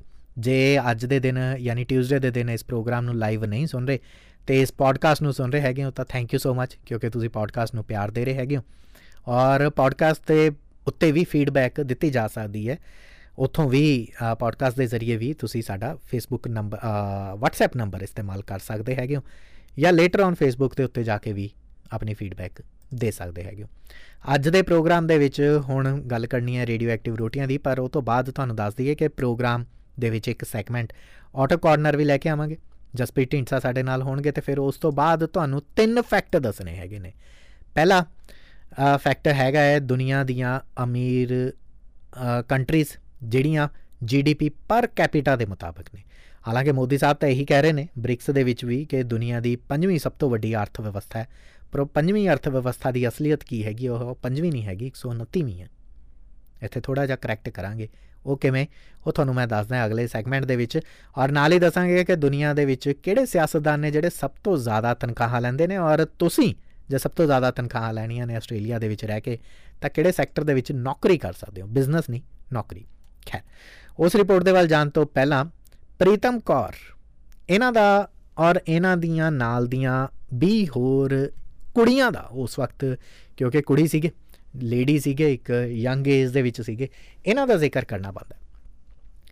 ਪ੍ਰੀਤਮ ਕੌਰ ਇੰਡੀਆ ਤੋਂ ਨਵੇਂ ਮਾਈਗਰੈਂਟ ਹੋ ਕੇ, ਜਾਂ ਐਂ ਕਹਿ ਲਓ ਕਿ ਪੰਜਾਬ ਤੋਂ ਬ੍ਰਿਟੇਨ ਜਾਂਦੇ ਨੇ। ਕੋਵੈਂਟਰੀ ਨਾਮ ਦਾ ਇਲਾਕਾ ਹੈ। 1969 ਦਾ ਉਹ ਦੌਰ ਸੀਗਾ। ਪ੍ਰੀਤਮ ਕੌਰ ਜਿਵੇਂ ਹੋਰ ਲੋਕ ਇੰਗਲੈਂਡ ਦੇ ਵਿੱਚ ਅੱਜ ਵੀ ਉਸ ਦੌਰ ਦੇ ਵਿੱਚ ਵੀ ਬਿਮਾਰ ਹੋਣ ਦੇ ਉੱਤੇ GP ਦੇ ਕੋਲ ਚਲੇ ਜਾਂਦੇ ਸੀਗੇ, ਪ੍ਰੀਤਮ ਕੌਰ ਹੋਰੀ ਵੀ GP ਦੇ ਕੋਲ ਜਾਂਦੇ ਨੇ। ਕਹਿੰਦੇ ਜੀ ਕਿ ਮਾਈਗ੍ਰੇਨ ਦੀ ਬਹੁਤ ਜ਼ਿਆਦਾ ਸ਼ਿਕਾਇਤ ਰਹਿੰਦੀ ਹੈਗੀ ਹੈ। ਔਰ ਉਹ ਡਾਕਟਰ ਪੁੱਛਦਾ ਹੈ ਕਿ ਕਿੰਨੀ ਪੁਰਾਣੀ ਹੈ, ਕਹਿੰਦੇ ਕਈ ਸਾਲਾਂ ਤੋਂ ਹੈਗੀ, ਮਾਈਗ੍ਰੇਨ ਅਕਸਰ ਲੱਗਿਆ ਰਹਿੰਦਾ। ਪਹਿਲਾਂ ਤਾਂ ਕਹਿੰਦੇ ਕਿ ਮੈਨੂੰ ਲੱਗਿਆ ਕਿ ਹਵਾ ਪਾਣੀ ਬਦਲ ਗਿਆ ਹੋਣਾ ਹੈ, ਇੰਡੀਆ ਤੋਂ ਇੰਗਲੈਂਡ ਆਈ ਹੈ ਨਵੀਂ, ਇਸ ਕਰਕੇ, ਪਰ ਹਟ ਨਹੀਂ ਰਹੀ, ਕਈ ਹਫ਼ਤੇ ਹੋ ਗਏ ਨੇ। ਉਹ ਤੋਂ ਬਾਅਦ ਡਾਕਟਰ ਨੇ ਇਹਨਾਂ ਨੂੰ ਕਿਹਾ ਕਿ ਠੀਕ ਹੈ ਕਿ ਫਿਰ ਇੱਕ ਤੁਹਾਡੇ ਖਾਣੇ ਦੇ ਵਿੱਚ ਆਪਾਂ ਨੂੰ ਤਬਦੀਲੀ ਕਰਨੀ ਪਊਗੀ, ਤੁਸੀਂ ਆਪਣਾ ਨਾਮ ਪਤਾ ਸਾਰਾ ਕੁਝ ਰਜਿਸਟਰ ਕਰਵਾ ਦਿਓ, ਤੁਹਾਡੇ ਤੱਕ ਉਹ ਖਾਣਾ ਤੁਹਾਡੇ ਘਰ ਦੇ ਵਿੱਚ ਪਹੁੰਚੇਗਾ। ਪ੍ਰੀਤਮ ਕੌਰ ਇਕੱਲੀ ਐਸੀ ਮਹਿਲਾ ਨਹੀਂ ਸੀ ਪੰਜਾਬ ਤੋਂ ਗਈ ਹੋਈ, ਐਸੀਆਂ 20 ਹੋਰ ਲੜਕੀਆਂ ਸੀ। ਇਹ ਦਾਅਵਾ ਚੈਨਲ 4 ਦੀ ਡਾਕੂਮੈਂਟਰੀ ਜਿਹੜੀ ਕਿ 6 ਜੁਲਾਈ ਨੂੰ ਪ੍ਰਦਰਸ਼ਿਤ ਕੀਤੀ ਗਈ 1995 ਦੇ ਵਿੱਚ TV ਦੇ ਉੱਤੇ ਦਿਖਾਈ ਗਈ, ਉਹਦੇ ਵਿੱਚ ਇਹ ਦਾਅਵਾ ਕੀਤਾ ਗਿਆ। ਇਹ ਖਬਰ ਇੱਕ ਵਾਰ ਫਿਰ ਤੋਂ ਹੁਣ ਬਾਹਰ ਨਿਕਲ ਰਹੀ ਹੈਗੀ ਹੈ ਕਿ 60s ਦੇ ਦੌਰ ਦੇ ਵਿੱਚ ਪ੍ਰੀਤਮ ਕੌਰ ਜਾਂ ਉਹਨਾਂ ਵਰਗੀਆਂ 20 ਹੋਰ ਕੁੱਲ ਮਿਲਾ ਕੇ 21 ਪੰਜਾਬੀ ਕੁੜੀਆਂ ਨੂੰ ਇੰਗਲੈਂਡ ਦੇ ਵਿੱਚ ਇੱਕ ਰਿਸਰਚ ਦੇ ਲਈ ਰੇਡੀਓ ਐਕਟਿਵ ਰੋਟੀਆਂ ਖਿਲਾ ਦਿੱਤੀਆਂ ਗਈਆਂ ਸੀ। ਇਸ ਰਿਸਰਚ ਦਾ ਨਾਮ ਸੀ ਆਇਰਨ ਐਬਜ਼ੌਰਪਸ਼ਨ। ਕਵੈਂਟਰੀ ਤੋਂ MP ਨੇ ਤਾਈਵੋ ਓਵਾਟਾਮੀ, ਉਹਨਾਂ ਨੇ ਆਪਣੇ ਐਕਸ, ਅੱਜ ਕੱਲ੍ਹ ਜਿਹਨੂੰ ਪਹਿਲਾਂ ਟਵਿੱਟਰ ਕਹਿੰਦੇ ਹੁੰਦੇ ਸੀਗੇ, ਟਵਿੱਟਰ ਦੇ ਉੱਤੇ ਜਾਂ ਐਕਸ ਦੇ ਉੱਤੇ ਇੱਕ ਬੜੀ ਡਰਾਵਣੀ ਜੀ ਜਾਣਕਾਰੀ ਉਹਨਾਂ ਨੇ ਸ਼ੇਅਰ ਕੀਤੀ ਹੈ। ਉਹ ਲਿਖਦੇ ਨੇ, ਹਾਲਾਂਕਿ ਉਹ ਸਾਰਾ ਕੁਝ ਇੰਗਲਿਸ਼ ਦੇ ਵਿੱਚ ਹੈ, ਪਰ ਮੈਂ ਤੁਹਾਨੂੰ ਤਰਜਮਾ ਕਰਕੇ ਪੰਜਾਬੀ 'ਚ ਦੱਸਦਾ।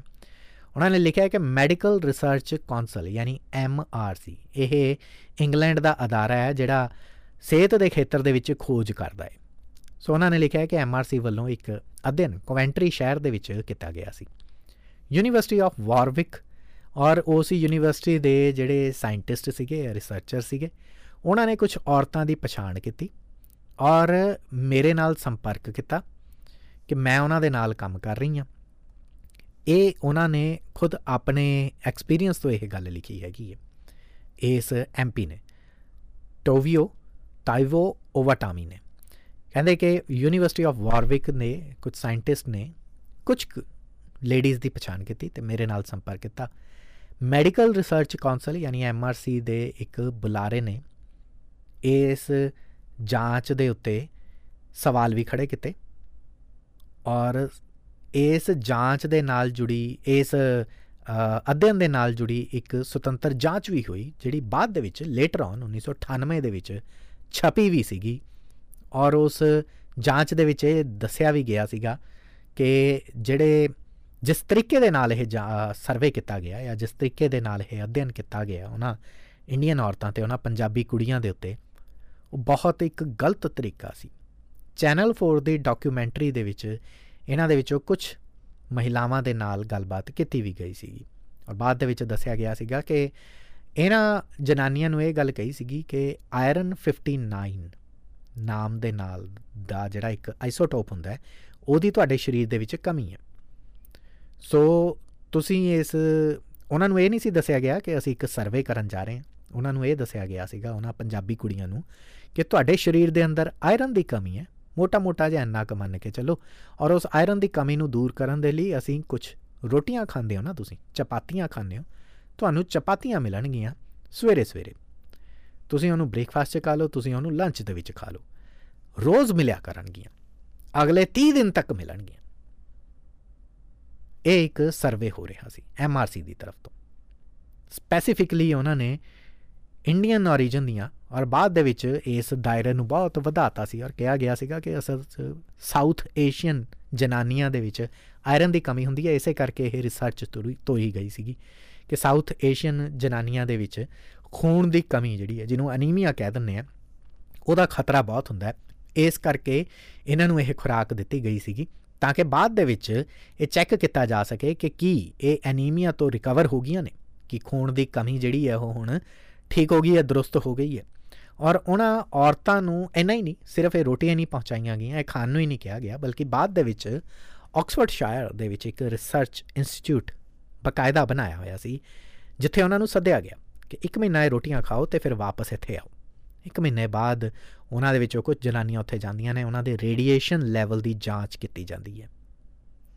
BBC ਨੇ ਤਾਂ ਇਹ ਵੀ ਰਿਪੋਰਟ ਲਿਖੀ ਹੈ ਕਿ ਬੇਸ਼ੱਕ ਆਇਰਨ ਉਹਨਾਂ ਜਨਾਨੀਆਂ ਨੇ ਲੈ ਲਿਆ ਸੀਗਾ, ਪਰ ਉਹਨਾਂ ਨੂੰ ਇਹ ਦੱਸਿਆ ਨਹੀਂ ਸੀ ਗਿਆ ਕਿ ਇਹ ਇੱਕ ਕਿਸਮ ਦੀ ਰਿਸਰਚ ਹੈ ਔਰ ਤੁਹਾਡੇ ਵਰਗੀਆਂ ਕਈ ਹੋਰ ਵੀ ਲੇਡੀਜ਼ ਨੂੰ ਅਸੀਂ ਬੁਲਾਇਆ।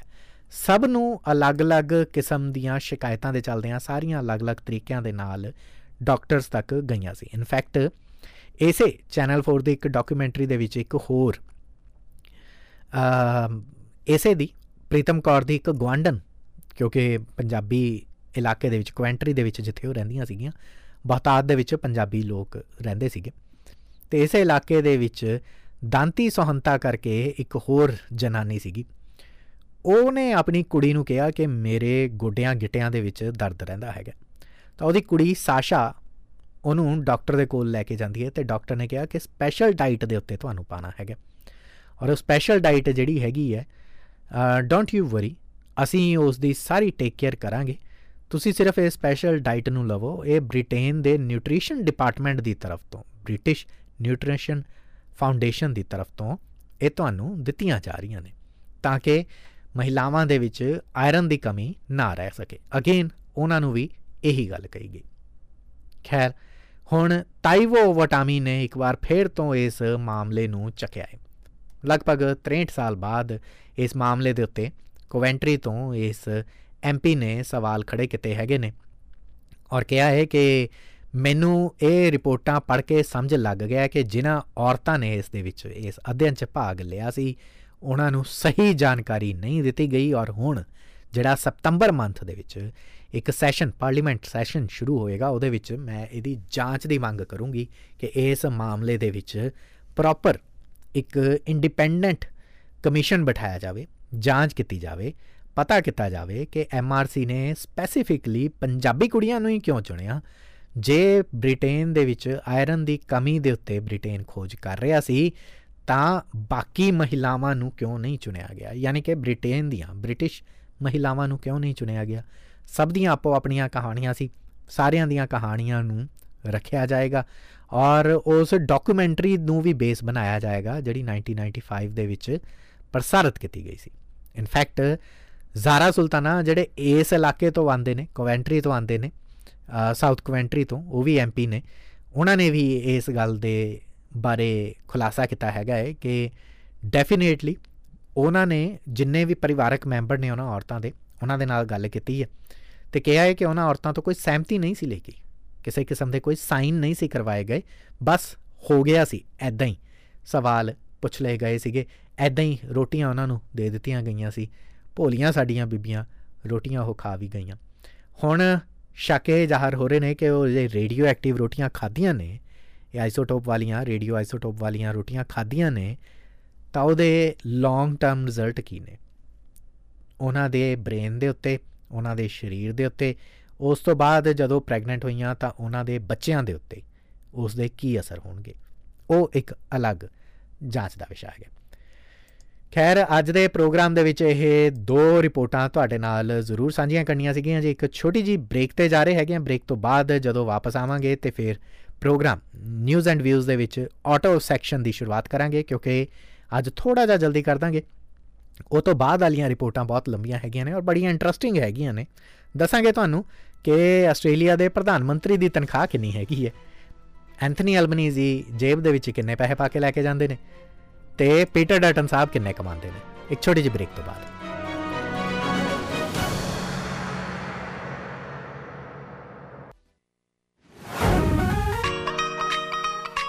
ਹਾਂਜੀ ਰੇਡੀਓ, ਹਾਂਜੀ ਵੈਲਕਮ ਇੱਕ ਵਾਰ ਫਿਰ ਤੋਂ ਜੀ ਪ੍ਰੋਗਰਾਮ ਨਿਊਜ਼ ਐਂਡ ਵਿਊਜ਼ ਦੇ ਵਿੱਚ। ਔਰ ਹੁਣ ਆਟੋ ਕਾਰਨਰ ਦੀ ਸ਼ੁਰੂਆਤ ਕਰਦੇ ਹਾਂ ਜੀ, ਇਸ ਸੈਕਸ਼ਨ ਦੀ ਸਟਾਰਟ ਕਰਦੇ ਹਾਂ ਔਰ ਨਾਲ ਨਾਲ ਦੱਸ ਦਈਏ ਕਿ ਤੁਸੀਂ ਆਪਣੇ ਜੇ ਸਵਾਲ ਪੁੱਛ ਰਹੇ ਹੋ ਤਾਂ ਪਹਿਲਾਂ ਹੀ ਸਟਾਰਟਿੰਗ ਦੇ ਵਿੱਚ ਹੀ ਪੁੱਛ ਲਿਓ। 0472 641674 ਸਾਡਾ ਫੇਸਬੁੱਕ ਨੰਬਰ ਹੈ, ਇਹਦੇ 'ਤੇ ਮੈਸੇਜ ਕਰਕੇ। ਵਟਸਐਪ ਨੰਬਰ ਵੀ ਹੈਗਾ ਇਹਦੇ ਅੱਗੇ ਜੇ ਤੁਸੀਂ +61 ਲਗਾਉਣਾ, ਪਰ ਨੋਰਮਲੀ ਇਹ ਆਸਟ੍ਰੇਲੀਅਨ ਕਾਰਾਂ ਦੇ ਨਾਲ ਜੁੜਿਆ ਹੋਇਆ ਹੁੰਦਾ ਹੈ ਸੈਗਮੈਂਟ। ਸੋ ਜੇ ਤੁਸੀਂ ਆਸਟ੍ਰੇਲੀਆ ਤੋਂ ਬਾਹਰੋਂ ਕਾਲ ਕਰ ਰਹੇ ਹੈਗੇ ਹੋ ਤਾਂ ਸ਼ਾਇਦ ਇੰਨਾ ਤੁਹਾਡਾ ਕੋਈ ਸਵਾਲ ਜਿਹੜਾ ਉਹ ਰਿਲੇਟੇਬਲ ਨਾ ਹੋਵੇ, ਪਰ ਜੇ ਤੁਸੀਂ ਲੋਕਲ ਹੈਗੇ ਹੋ ਤਾਂ ਵੀ 0472 641674 ਜਾਂ facebook.com/ਹਾਂਜੀ ਸਿਡਨੀ ਦੇ ਉੱਤੇ ਅੱਜ ਦੇ ਸਵਾਲ ਸਾਡੇ ਆਟੋ ਐਕਸਪਰਟ ਜਸਪ੍ਰੀਤ ਢੀਂਡਸਾ ਤੋਂ ਪੁੱਛ ਸਕਦੇ ਹੈਗੇ ਹੋ ਜੀ। ਅੱਜ ਜਿਸ ਵਿਸ਼ੇ ਦੇ ਉੱਤੇ ਗੱਲ ਕਰਨੀ ਹੈ, ਜਿਸ ਟੌਪਿਕ 'ਤੇ ਗੱਲ ਕਰਨੀ ਹੈ, ਉਹ ਹੈਗਾ ਏ ਕਾਰਾਂ ਦੇ ਵਿੱਚ ਇਨਵੈਸਟਮੈਂਟ। ਸੋ ਆਟੋ ਸੈਕਟਰ ਦੇ ਵਿੱਚ ਬਹੁਤ ਵੱਡੀ ਗਿਣਤੀ ਦੇ ਵਿੱਚ ਜਿਹੜੇ ਲੋਕ ਹੈਗੇ ਨੇ ਔਰ ਬਹੁਤ ਭਾਰੀ ਇਨਵੈਸਟਮੈਂਟ ਕਰਦੇ ਹੈਗੇ ਨੇ, ਚਾਹੇ ਤਾਂ ਉਹ ਯੂਜ਼ਡ ਕਾਰਸ ਨੂੰ ਖਰੀਦ ਕੇ ਅੱਗੇ ਵੇਚਣ ਦਾ ਹੋਵੇ, ਚਾਹੇ ਨਵੀਆਂ ਕਾਰਾਂ ਨੂੰ ਖਰੀਦ ਕੇ ਅੱਗੇ ਵੇਚਣ ਦਾ। ਪਰ ਆਓ ਇਹਨਾਂ ਦੇ ਨਾਲ ਜੁੜੇ ਅਲੱਗ-ਅਲੱਗ ਸਵਾਲ, ਤੁਹਾਡੇ ਮਨ ਦੇ ਵੀ ਸਵਾਲ ਹੋਣਗੇ, ਸਾਡੇ ਕੋਲ ਵੀ ਕੁਝ ਸਵਾਲ ਹੈਗੇ ਨੇ, ਉਹ ਸਾਰੇ ਸਵਾਲਾਂ ਦੇ ਜਵਾਬ ਆਪਾਂ ਲੈਣੇ ਹੈਗੇ ਜਸਪ੍ਰੀਤ ਢੀਂਡਸਾ ਤੋਂ। ਭਾਈ ਸਤਿ ਸ਼੍ਰੀ ਅਕਾਲ ਜੀ, ਵੈਲਕਮ, ਕੀ ਹਾਲ ਨੇ ਜੀ? ਸਤਿ ਸ਼੍ਰੀ ਅਕਾਲ ਜੀ, ਥੈਂਕ ਯੂ, ਵਧੀਆ ਜੀ, ਵਧੀਆ ਜੀ ਤੁਸੀਂ ਦੱਸੋ, ਹਾਊ ਆਰ ਯੂ? ਬਹੁਤ ਵਧੀਆ ਭਾਜੀ। ਲਾਸਟ ਟਾਈਮ ਇਸੇ ਟੌਪਿਕ ਦੇ ਉੱਤੇ ਆਪਾਂ ਗੱਲ ਕਰਨੀ ਸੀ, ਪਰ ਹੋਰ ਟਾਈਮ ਨਹੀਂ ਲੱਗ ਸਕਿਆ ਔਰ ਮਿਸ ਹੋ ਗਿਆ। ਪਰ ਅੱਜ ਦੇ ਦਿਨ ਜਦੋਂ ਆਪਾਂ ਗੱਲ ਕਰਾਂਗੇ, ਪਹਿਲਾਂ ਤਾਂ ਇਹ ਭਾਜੀ ਕਿ ਪ੍ਰੋਪਰਟੀ ਦੇ ਵਿੱਚ ਬਹੁਤ ਲੋਕ ਇਨਵੈਸਟ ਕਰਦੇ ਹੈਗੇ ਨੇ। Is it good to investment in this sector, ਇਹ 4 ਵੀਲਸ ਸੈਗਮੈਂਟ ਦੇ ਵਿੱਚ? ਦੇਖੋ, ਨਾਰਮਲੀ ਟ੍ਰੈਡੀਸ਼ਨਲੀ ਸਪੀਕਿੰਗ ਤਾਂ ਇਟਸ ਐਪਰੀਸੀਏਟਿੰਗ ਐਸੈਟ। ਓਕੇ, ਕਹਿਣ ਨੂੰ ਮਤਲਬ ਇਹ ਕਿ ਇਸ ਚੀਜ਼ ਦੀ ਵੈਲਿਊ ਨਾਰਮਲੀ ਹਰ ਇੱਕ ਸਾਲ 15% 20% ਘਟਦੀ ਰਹਿੰਦੀ ਹੈ। But having said that, same time ਤੇ ਇਦਾਂ ਨਹੀਂ ਹੈ ਕਿ ਹਰ ਇੱਕ ਗੱਡੀ ਹੀ ਇਦਾਂ ਹੈ। ਜੇ ਤੁਸੀਂ ਥੋੜਾ ਜਿਹਾ ਟਾਈਮ 'ਚ ਪਿੱਛੇ ਚਲੇ ਜਾਓ, ਕਲਾਸਿਕ ਔਰ ਵਿੰਟੇਜ ਕਾਰਸ ਦੇ ਵਿੱਚ ਜੇ ਕੋਈ ਇਨਵੈਸਟ ਕਰਦਾ ਹੈ ਤੇ ਉਹਨਾਂ ਦੀ ਵੈਲਿਊ ਤਾਂ ਅਪ ਹੀ ਜਾਂਦੀ ਹੈ। Okay, it is very rare ਕਿਉਂਕਿ ਉਹ ਤਾਂ ਘੱਟ ਹੀ ਜਾ ਰਹੀਆਂ ਨੇ, ਉਹਨਾਂ ਦੀ ਤਾਂ ਨੰਬਰ ਤਾਂ ਬੇਸਿਕਲੀ ਘਟਦਾ ਹੀ ਰਹਿੰਦਾ ਹੈ ਕਿਉਂਕਿ ਉਹ ਕਿਹੜੀਆਂ ਪ੍ਰੋਡਿਊਸ ਹੋ ਰਹੀਆਂ, ਹੋਰ ਸੋ ਤਾਂ ਜਿੰਨੀਆਂ ਹੈ ਉਨੀਆਂ ਹੀ ਹੈ ਔਰ ਉਹਨਾਂ ਦੀ ਵੈਲੂਏਸ਼ਨ ਅਪ ਹੀ ਜਾਂਦੀ ਹੈ। ਹਾਂ ਸੋ ਇਟਸ ਲਾਈਕ ਕਿ ਜਿੱਦਾਂ ਪੁਰਾਣੀ ਵਾਈਨਸ ਕੁਝ ਲੋਕ ਖਰੀਦ ਕੇ ਰੱਖ ਲੈਂਦੇ ਨੇ, ਸੈਲਰ ਕਰਦੇ ਨੇ ਤੇ ਫਿਰ ਮਹਿੰਗੇ ਰੇਟ ਤੇ ਵੇਚਦੇ ਨੇ, ਉਦਾਂ ਹੀ ਵਿੰਟੇਜ ਕਾਰ। ਬਿਲਕੁਲ ਵਿੰਟੇਜ ਕਾਰ ਇੱਕ ਹੋਰ ਕੈਟੇਗਰੀ ਆਫ ਕਾਰਸ ਹੈਗੀ ਹੈ ਜਿਨ੍ਹਾਂ ਦੀ ਵੈਲਿਊ ਕਾਫੀ ਅਪ ਜਾਂਦੀ ਹੈ। ਉਹ ਸੁਪਰ ਕਾਰਸ ਜਿਹੜੀਆਂ ਹੈਗੀਆਂ ਨੇ ਉਹ ਵੀ ਏਦਾਂ ਹੀ ਹੈ ਕਿਉਂਕਿ ਉਹਨਾਂ ਦੀ ਪ੍ਰੋਡਕਸ਼ਨ ਰਨ ਬੜੀ ਛੋਟੀ ਹੁੰਦੀ ਹੈ। ਜਿਵੇਂ ਸਾਲ 'ਚ ਕੋਈ ਕੁਛ ਸਮ 100, ਜਿਵੇਂ ਕੋਈ 250 ਬਣ ਰਹੀ ਹੈ ਗੱਡੀ, ਕੋਈ 500 ਬਣ ਰਹੀ ਹੈ ਔਰ ਉਹ ਜਿਵੇਂ ਸਾਲ ਲਈ ਬਣ ਰਹੀ ਹੈ, ਚਾਹੇ ਉਹ ਹੈ ਨਵੀਂ ਗੱਡੀ, ਬਟ ਉਹਨਾਂ ਦਾ ਪਹਿਲਾਂ ਹੀ ਪਤਾ ਹੈ ਕਿ ਇਹਨਾਂ ਦੀ ਵੈਲਿਊ ਤਾਂ ਅਪ ਹੀ ਜਾਣੀ ਹੈ ਕਿਉਂਕਿ ਇਹਨਾਂ ਦੇ ਨੰਬਰ ਕਾਫੀ ਲਿਮਿਟਿਡ ਹੈ। ਔਰ ਦੂਸਰਾ ਐਸਪੈਕਟ ਇਹ ਵੀ ਹੈ ਕਿ ਹੁਣ ਅੱਗੇ ਪਤਾ ਹੈ ਕਿ ਪੈਟਰੋਲ ਵਾਲੀਆਂ ਕਾਰਾਂ ਵੈਸੇ ਵੀ ਬੰਦ ਹੋ ਜਾਣੀ ਹੈ, ਸੋ ਲੋਕਾਂ ਨੂੰ ਥੋੜਾ ਜਿਹਾ ਜ਼ਿਆਦਾ ਉਹਨਾਂ ਦਾ ਹੈ। ਤੇ ਇਹਦੇ ਬਾਰੇ ਇੱਕ ਇੰਟਰਸਟਿੰਗ ਉਹ ਦੱਸਦਾ ਹੈ ਕਿ ਜੋ ਮਤਲਬ ਮੈਨੂੰ ਪਤਾ ਹੈ ਕਿ ਇੱਕ ਕਾਫੀ ਯੂਨੀਕ ਚੀਜ਼ ਕੀਤੀ ਜਾਂਦੀ ਹੈ। ਜੇ ਤੁਸੀਂ ਕਦੀ ਦੁਬਈ ਵਿਜ਼ਿਟ ਕਰੋ ਜਾਂ ਫਿਰ ਤੁਸੀਂ ਆਨਲਾਈਨ ਵੀਡੀਓਜ਼ ਵਗੈਰਾ ਦੇਖੇ ਹੋਣਗੇ, ਉੱਥੇ ਬਹੁਤ ਸਾਰੇ ਸ਼ੋਰੂਮ ਦੇ ਵਿੱਚ ਗੱਡੀਆਂ ਏਦਾਂ ਪਾਰਕ ਹੁੰਦੀਆਂ ਨੇ, ਭਰੀਆਂ ਹੋਈਆਂ ਸੁਪਰ ਕਾਰਸ। ਔਰ ਉਹ ਜਿਹੜੀਆਂ ਕਾਰਸ ਨੇ ਉਹ ਐਕਚੁਅਲੀ ਫॉर ਸੇਲ ਵੀ ਹੁੰਦੀ ਹੈ, ਮਤਲਬ ਜੇ ਕੋਈ ਇੰਨਾ ਜ਼ਿਆਦਾ ਪੇ ਕਰਨ ਨੂੰ ਤਿਆਰ ਹੈ ਤੇ ਤੁਸੀਂ ਉਹਨਾਂ ਨੂੰ ਸੇਲ ਵੀ ਕਰ ਸਕਦੇ ਹੋ, ਪਰ ਉਹ ਉੱਥੇ ਖੜਾਈਆਂ ਇਸ ਲਈ ਗਈਆਂ ਨੇ ਕਿਉਂਕਿ ਉਹ ਲੋਕਾਂ ਦੀਆਂ ਇਨਵੈਸਟਮੈਂਟਸ ਨੇ। ਓਕੇ, ਸੋ ਬੇਸਿਕਲੀ ਉਹ ਲੋਕਾਂ ਨੇ ਗੱਡੀਆਂ ਖਰੀਦ ਕੇ ਉੱਥੇ ਖੜਾਤੀਆਂ ਨੇ ਔਰ ਜਿਹੜੇ ਉਹ ਲੋਕ ਉਹ ਸ਼ੋਰੂਮਸ ਨੂੰ ਰਨ ਕਰ ਰਹੇ ਆ, ਉਹਨਾਂ ਦਾ ਕੰਮ ਉਹਨਾਂ ਗੱਡੀਆਂ ਨੂੰ ਵੇਚਣਾ ਨਹੀਂ ਹੈ, ਐਕਚੁਅਲੀ ਉਹਨਾਂ ਗੱਡੀਆਂ ਨੂੰ ਮੇਨਟੇਨ ਕਰਕੇ ਰੱਖਣਾ ਹੈ, ਉਹਨਾਂ ਨੂੰ ਸਾਫ਼ ਰੱਖਣਾ, ਉਹਨਾਂ ਦੇ ਵਿੱਚ ਜਿਹੜੀ ਵੀ ਰਿਕੁਆਇਰਮੈਂਟ ਹੈ ਰੈਗੂਲਰ ਬੇਸਿਸ ਤੇ ਉਹ ਕਰਦੇ ਰਹਿਣਾ। ਐਂਡ ਜੇ ਕਿਸੇ ਇਨਵੈਸਟਰ ਨੇ ਕਿਹਾ ਕਿ ਮੈਂ ਆਪਣੀ ਗੱਡੀ ਵੇਚਣੀ ਹੈ ਤੇ ਉਸ ਗੱਡੀ ਨੂੰ ਉਹ ਸੇਲ ਤੇ ਲਗਾ ਦਿੰਦੇ ਨੇ। ਓਕੇ, ਯੈਸ, ਸੋ ਉਹ ਮਾਰਕੀਟ ਵੀ ਕਾਫੀ ਇਸ ਚੀਜ਼ ਦੇ ਉੱਤੇ ਬੇਸਡ ਬਣੀ ਹੋਈ ਹੈ। ਸੋ ਉਹਨਾਂ ਦੀ ਆਕਸ਼ਨ ਹੁੰਦੀ ਹੈ ਜਾਂ ਫਿਰ ਉਹ ਇੱਕ ਫਿਕਸ ਪ੍ਰਾਈਸ ਦੇ ਉੱਤੇ ਜਾਂਦੀਆਂ ਨੇ? ਦੇਖੋ, ਉਹ ਪ੍ਰਾਈਸਿਸ ਫਿਕਸਡ ਤਾਂ ਨਹੀਂ ਮੈਂ ਕਹਿ ਸਕਦਾ, ਮਤਲਬ ਉਹਨਾਂ ਦੇ ਵਿੱਚ ਵੀ ਕਿਉਂਕਿ they are at the end of the day they are second hand cars in that size, so ਉਹਨਾਂ ਦੀ ਵੈਲਿਊ ਫਿਕਸ ਨਹੀਂ ਹੁੰਦੀ, ਪਰ ਸਟਿਕਰ ਪ੍ਰਾਈਸ ਤੋਂ ਉੱਪਰ ਦੀਆਂ ਹੀ ਵਿਕਦੀਆਂ ਨੇ। ਜੋ ਉਹਨਾਂ ਤੇ ਉਹਨਾਂ ਨੂੰ ਖਰੀਦਿਆ ਗਿਆ ਹੁੰਦਾ ਹੈ ਉਹਨਾਂ ਤੋਂ ਵੱਧ ਹੀ ਵਿਕਦੀਆਂ ਨੇ ਕਿਉਂਕਿ ਉਹ ਕਾਫੀ ਰੇਅਰ ਔਰ ਐਗਜ਼ੋਟਿਕ ਕਾਰਸ ਹੀ ਜ਼ਿਆਦਾਤਰ ਰੱਖਦੇ ਨੇ। ਰਾਈਟ। ਅੱਛਾ, ਇਹਦੇ ਵਿੱਚ ਆਪਾਂ ਜ਼ਰੂਰ ਇਹਨਾਂ ਕਲਾਸਿਕ ਕਾਰਾਂ ਦੇ ਉੱਤੇ ਦੁਬਾਰਾ ਤੋਂ ਆਉਂਦੇ ਹੈਗੇ, ਪਰ ਇੱਕ ਗੱਲ ਜ਼ਰੂਰ ਦੇਖੀ ਜਾਂਦੀ ਹੈ ਕਿ ਜਿਹੜੀਆਂ ਲਗਜ਼ਰੀ ਕਾਰਸ ਹੈਗੀਆਂ ਨੇ ਉਹਨਾਂ ਦੇ ਵਿੱਚ ਕਹਿੰਦੇ ਨੇ ਕਿ ਇਸ ਕਰਕੇ ਨਹੀਂ ਖਰੀਦਣੀਆਂ ਚਾਹੀਦੀਆਂ ਹੈਗੀਆਂ ਕਿਉਂਕਿ ਬਾਅਦ ਦੇ ਵਿੱਚ ਉਹਨਾਂ ਦੀ ਵੈਲਿਊ ਡਾਊਨ ਹੋ ਜਾਂਦੀ ਹੈ ਅਤੇ ਉਹਨਾਂ ਦਾ ਕੋਈ ਫਾਇਦਾ ਨਹੀਂ ਰਹਿੰਦਾ। ਸੋ ਜਾਂ ਤਾਂ ਕਲਾਸਿਕ ਕਾਰਸ ਜਾਂ ਫਿਰ ਯੂਜ਼ਡ ਕਾਰਸ ਜਿਹੜੀਆਂ ਕਿ ਤੁਹਾਨੂੰ ਮਾਰਕੀਟ ਦੇ ਵਿੱਚ ਥੋੜ੍ਹਾ ਪ੍ਰੋਫਿਟ ਦੇ ਕੇ ਜਾਂਦੀਆਂ ਨੇ, ਪਰ ਵਰਤੀਆਂ ਹੋਈਆਂ ਕਾਰਾਂ ਨੂੰ ਵਰਤੋ ਅਤੇ ਫਿਰ ਥੋੜ੍ਹਾ ਜਿਹਾ ਚਲਾ ਕੇ ਥੋੜ੍ਹਾ ਜਿਹਾ ਉਹਨਾਂ ਨੂੰ ਉਹਨਾਂ ਦੀ ਸੁਰਖੀ ਬਿੰਦੀ ਕਰਕੇ ਫਿਰ ਵੇਚ ਦਿਓ। Is it a good strategy ਜਾਂ ਇਹੀ ਇੱਕ ਸਟ੍ਰੈਟੇਜੀ ਹੈਗੀ ਹੈ? ਇਹਦੇ ਵਿੱਚ ਦੇਖੋ, 2-3 ਚੀਜ਼ਾਂ ਨੇ। ਜਿਹੜੀਆਂ ਲਗਜ਼ਰੀ ਕਾਰਸ ਤੁਸੀਂ ਜਿਹੜੀ ਪਹਿਲਾਂ ਗੱਲ ਕੀਤੀ, ਉਹਨਾਂ ਦੀ ਡੈਪਰੀਸੀਏਸ਼ਨ ਤੁਸੀਂ ਕਿਹਾ ਜ਼ਿਆਦਾ ਹੁੰਦੀ ਹੈ, ਉਹਨਾਂ ਦੀ ਕੀਮਤ ਘੱਟ ਜਾਂਦੀ ਹੈ ਟਾਈਮ ਨਾਲ। ਉਹਦਾ ਕਾਰਨ ਐਕਚੁਅਲੀ ਇਹ ਹੈ ਕਿ ਜਦ ਗੱਡੀ ਨਵੀਂ ਲਿੱਤੀ ਜਾਂਦੀ ਹੈ ਉਦੋਂ ਤਾਂ ਉਹਦੀ ਪ੍ਰੈਸਟੀਜ ਵੈਲਿਊ ਦੇਖੀ ਜਾਂਦੀ ਹੈ ਕਿ ਇਸ ਬ੍ਰਾਂਡ ਦੀ ਗੱਡੀ ਹੈ, ਇਹਦੇ ਵਿੱਚ ਇਹ ਹੈ, ਇਹਦੇ ਵਿੱਚ ਇਹ ਹੈ। ਪਰ ਜਦ ਆਪਾਂ ਜ਼ਿਆਦਾਤਰ ਜੇ ਆਪਾਂ ਸੈਕਿੰਡ ਹੈਂਡ ਮਾਰਕੀਟ ਦੇ ਵਿੱਚ ਦੇਖੀਏ, ਸੈਕਿੰਡ ਹੈਂਡ ਮਾਰਕੀਟ ਦੇ ਵਿੱਚ ਜਿਹੜਾ ਬਾਇਰ ਹੈ ਉਹ ਇਹਨਾਂ ਚੀਜ਼ਾਂ ਨੂੰ ਥੋੜਾ ਘੱਟ ਦੇਖਦਾ ਹੈ। ਉਹ ਇਹ ਦੇਖਦਾ ਹੈ ਕਿ ਮੈਨੂੰ ਪ੍ਰੈਕਟੀਕਲੀ ਇਹ ਗੱਡੀ ਸੂਟ ਕਿੰਨਾ ਜ਼ਿਆਦਾ ਕਰਦੀ ਹੈ, ਕਿਉਂਕਿ at the end of the day ਚਾਹੇ ਗੱਡੀ ਲਗਜ਼ਰੀ ਹੈ ਚਾਹੇ ਗੱਡੀ ਸੁਪਰ ਲਗਜ਼ਰੀ ਹੈ ਤਾਂ ਉਹਦੇ ਵਿੱਚ ਉਹੀ 4 ਸੀਟਾਂ ਨੇ, ਉਹੀ ਇੱਕ ਬੂਟ ਹੋਏਗੀ, ਡਿੱਕੀ ਹੋਏਗੀ, ਤੇ ਉਹਦੇ ਵਿੱਚ ਤੁਸੀਂ ਉਨਾ ਕੀ ਕੰਮ ਤੁਸੀਂ ਉਨਾ ਕੀ ਕਰ ਸਕਦੇ ਹੋ ਕਿ ਉਨੇ ਹੀ ਬੰਦਿਆਂ ਨੂੰ ਇੱਕ ਜਗ੍ਹਾ ਤੋਂ ਦੂਜੇ ਲੈ ਕੇ ਜਾ ਸਕਦੇ ਹੋ। ਸੋ ਉਹਨਾਂ ਦੀ ਵੈਲਿਊ ਤਾਂ ਹੀ ਕਰਕੇ ਥੋੜਾ it comes closer to the normal cars in terms of pricing. Right. ਅੱਛਾ, ਇਹਦੇ 'ਚ ਰਿਸਕ ਕੀ ਰਹਿੰਦੇ ਹੈਗੇ ਨੇ ਕਲਾਸਿਕ ਕਾਰਸ ਦੇ ਵਿੱਚ ਜਦੋਂ ਇਨਵੈਸਟ ਕਰਦੇ ਹੋ? ਕਾਸਟ, ਇੰਸ਼ੋਰੈਂਸ, ਮੇਨਟੇਨੈਂਸ, ਕਿਸ ਕਿਸਮ ਦੇ ਰਿਸਕ ਜ਼ਿਆਦਾਤਰ ਰਹਿੰਦੇ ਹੈਗੇ ਨੇ? ਦੇਖੋ ਰਿਸਕਸ ਇਸ ਕੰਟਰੀ ਦੇ ਵਿੱਚ ਤਾਂ ਡੈਫੀਨੇਟਲੀ ਰਿਸਕ ਨਹੀਂ ਮੈਂ ਕਹੂੰਗਾ, but it's the cost of acquiring the car, number 1, ਪਹਿਲਾਂ ਤਾਂ ਖਰੀਦਣ ਦੇ ਵਿੱਚ ਜਿਹੜਾ cost ਇਨਵੋਲਵਡ ਆ ਉਹ। ਸੈਕੰਡਲੀ ਉਸ ਗੱਡੀ ਨੂੰ ਮੇਨਟੇਨ ਕਰਨਾ ਜਾਂ ਜਿਹਦੇ ਉਹਦੇ ਵਿੱਚ ਕੋਈ ਰਿਪੇਅਰ ਜਾਂ ਕਿਸੇ ਚੀਜ਼ ਦੀ ਜ਼ਰੂਰਤ ਹੈ ਉਹ ਵੀ ਹੋ ਸਕਦਾ ਹੈ ਐਕਸਪੈਂਸਿਵ ਹੋ ਸਕਦੀ ਹੈ। ਐਂਡ ਥਰਡਲੀ ਉਹਦੀ ਰਜਿਸਟ੍ਰੇਸ਼ਨ ਔਰ ਇੰਸ਼ੋਰੈਂਸ ਉਹ ਵੀ ਤੁਹਾਨੂੰ ਪੇ ਤਾਂ ਕਰਨੀ ਹੀ ਪਏਗੀ ਜੇ ਤੁਸੀਂ ਗੱਡੀ ਨੂੰ ਇੱਕ ਤਰ੍ਹਾਂ ਨਾਲ ਰੋਡਵਰਦੀ ਰੱਖ ਰਹੇ ਹੋ। ਸੋ ਇਹ ਐਕਸਪੈਂਸਿਸ ਹੈਗੇ ਨੇ। Risk as such classic cars ਦੇ ਵਿੱਚ ਆਈ ਥਿੰਕ ਆਥੈਂਟਿਸਿਟੀ ਵਗੈਰਾ ਉਹਨਾਂ ਦੀ ਚੈੱਕ ਕਰਨੀ ਥੋੜਾ ਜਿਹਾ ਚੈਲੰਜਿੰਗ ਹੁੰਦੀ ਹੈ ਕਿਉਂਕਿ ਉਹ ਕਾਫੀ ਪੁਰਾਣੀਆਂ ਨੇ। ਸੋ ਉਹ ਚੀਜ਼ ਜ਼ਰੂਰ ਤੁਸੀਂ ਰਿਸਕ ਲੈਂਦੇ ਹੋ ਕਿਉਂਕਿ ਹੋ ਸਕਦਾ ਬੰਦਾ ਜਿਹੜਾ ਤੁਹਾਨੂੰ ਵੇਚ ਰਿਹਾ ਉਹ ਕਲਾਸਿਕ ਕਾਰ ਉਹ ਕੁਝ ਹੋਰ ਕਹਿ ਕੇ ਵੇਚਦੇ, ਐਕਚੁਅਲੀ ਚ ਕੁਝ ਹੋਰ ਹੋਏ, ਉਹ ਚੀਜ਼ ਦਾ ਥੋੜਾ ਜਿਹਾ ਰਿਸਕ ਡੈਫੀਨਿਟਲੀ ਹੋਏ। ਰਾਈਟ। ਉਹ ਕਹਿੰਦੇ ਕਿ ਲਾਸਟ ਆਫ ਐਰਾ ਕਹਿ ਕੇ ਜਿਹੜੀਆਂ ਕਾਰਾਂ ਵੇਚੀਆਂ ਜਾਂਦੀਆਂ ਨੇ ਉਹ ਡੈਫੀਨੇਟਲੀ ਉਹਨਾਂ ਦੀ ਰਿਸਰਚ, ਉਹਨਾਂ ਦੇ ਬਾਰੇ ਨੌਲੇਜ ਹੋਣੀ ਬਹੁਤ ਜ਼ਰੂਰੀ ਹੈਗੀ ਹੈ ਕਿਉਂਕਿ ਲਾਸਟ ਆਫ ਐਰਾ ਕਾਰ ਜਿਹੜੀਆਂ ਹੈਗੀਆਂ ਨੇ ਆਪਣੇ ਆਪ ਦੇ ਵਿੱਚ ਬਹੁਤ ਜ਼ਿਆਦਾ ਇੱਕ ਆਪਣੇ ਆਪ ਦੇ ਵਿੱਚ ਬਹੁਤ ਐਕਸਕਲੂਸਿਵ ਚੀਜ਼ ਬਣ ਜਾਂਦੀ ਹੈ ਨਾ। ਬਿਲਕੁਲ ਜੀ, ਬਿਲਕੁਲ। ਅੱਛਾ ਜਸਪ੍ਰੀਤ ਜੀ, ਇਟਸ ਦਿਸ ਪਰਟੀਕੂਲਰ ਮਾਰਕੀਟ ਹੈ ਜਿਹੜੀ ਕਲਾਸਿਕ ਕਾਰ ਮਾਰਕੀਟ ਹੈ, ਇਟਸ ਪ੍ਰੀਟੀ ਨੀਸ਼ ਹੈ ਨਾ। ਇਹਦੇ 'ਚ ਜਿਹੜੀ ਨੈਟਵਰਕਿੰਗ ਹੈ ਉਹ ਕਿੰਨੀ ਕੁ ਇੰਪੋਰਟੈਂਟ ਹੈਗੀ ਹੈ? ਮੈਂ ਸੁਣਿਆ ਹੈ ਕਿ ਆਸਟ੍ਰੇਲੀਆ ਦੇ ਵਿੱਚ ਕਲਾਸਿਕ ਕਾਰਸ ਦੇ ਕਲੱਬਸ ਵੀ ਹੈਗੇ ਨੇ, ਕੁਝ ਕਮਿਊਨਿਟੀਜ਼ ਗਰੁੱਪਸ ਵੀ ਹੈਗੇ ਨੇ। ਸੋ ਜੇ ਤੁਹਾਡੀ ਨੈਟਵਰਕਿੰਗ ਨਹੀਂ ਹੈਗੀ, ਜੇ ਤੁਹਾਡੇ ਕੋਲ ਇਨਸਾਈਟ ਨਹੀਂ ਹੈਗੀ, ਇਨਫੋਰਮੇਸ਼ਨ ਨਹੀਂ ਹੈਗੀ ਔਰ ਤੁਸੀਂ ਉਸ ਕਮਿਊਨਿਟੀ ਦੇ ਨਾਲ ਨਹੀਂ ਜੁੜੇ ਹੋਏ ਤਾਂ ਨਾਟ ਓਨਲੀ ਮੇਨਟੇਨੈਂਸ ਬਲਕਿ ਉਹਨਾਂ ਦਾ ਅੱਗੇ ਕੀ ਕਰਨਾ ਹੈ, ਜੇ ਤੁਸੀਂ ਇਸ ਪਾਸੇ ਸੋਚ ਰਹੇ ਹੈਗੇ ਹੋ ਮਾਰਕੀਟਿੰਗ ਪੁਆਇੰਟ ਆਫ ਵਿਊ ਤੋਂ, ਤਾਂ ਵੀ ਤੁਸੀਂ ਬਹੁਤ ਜ਼ਿਆਦਾ ਪਛੜ ਜਾਂਦੇ ਹੈਗੇ ਹੋ। ਇਹ ਸਾਰੀਆਂ ਇਨਫੋਰਮੇਸ਼ਨ ਕਿੱਥੋਂ ਲਈਆਂ ਜਾ ਸਕਦੀਆਂ ਨੇ? ਦੇਖੋ ਇਹ ਚੀਜ਼ ਦੇ ਬਾਰੇ ਤਾਂ the only answer is research. ਤੁਹਾਨੂੰ ਆਪਣਾ ਟਾਈਮ ਲਗਾਉਣਾ ਪਏਗਾ ਰਿਸਰਚ ਕਰਨ ਲਈ ਔਰ ਰਿਸਰਚ ਲਈ ਤੁਹਾਨੂੰ ਫੋਰਮਸ ਜੁਆਇਨ ਕਰਨੀਆਂ ਪੈਣਗੀਆਂ ਉਸ ਗੱਡੀ ਪਰਟੀਕੂਲਰ ਗੱਡੀ ਜਾਂ ਬ੍ਰਾਂਡ ਨੂੰ ਲੈ ਕੇ ਜਿਹੜੀਆਂ ਹੈਗੀਆਂ, ਜਿਹਦੇ ਵਿੱਚ ਇਸ ਚੀਜ਼ ਨੂੰ ਲੈ ਕੇ ਡਿਸਕਸ਼ਨਸ ਕਾਫੀ ਹੁੰਦੀਆਂ ਨੇ ਔਰ ਤੁਹਾਨੂੰ ਉਹ ਟੌਪਿਕਸ ਮਿਲ ਜਾਣਗੇ ਜਿਨ੍ਹਾਂ ਬਾਰੇ ਤੁਸੀਂ ਪੜ੍ਹ ਕੇ ਲਰਨ ਕਰ ਸਕਦੇ ਹੋ।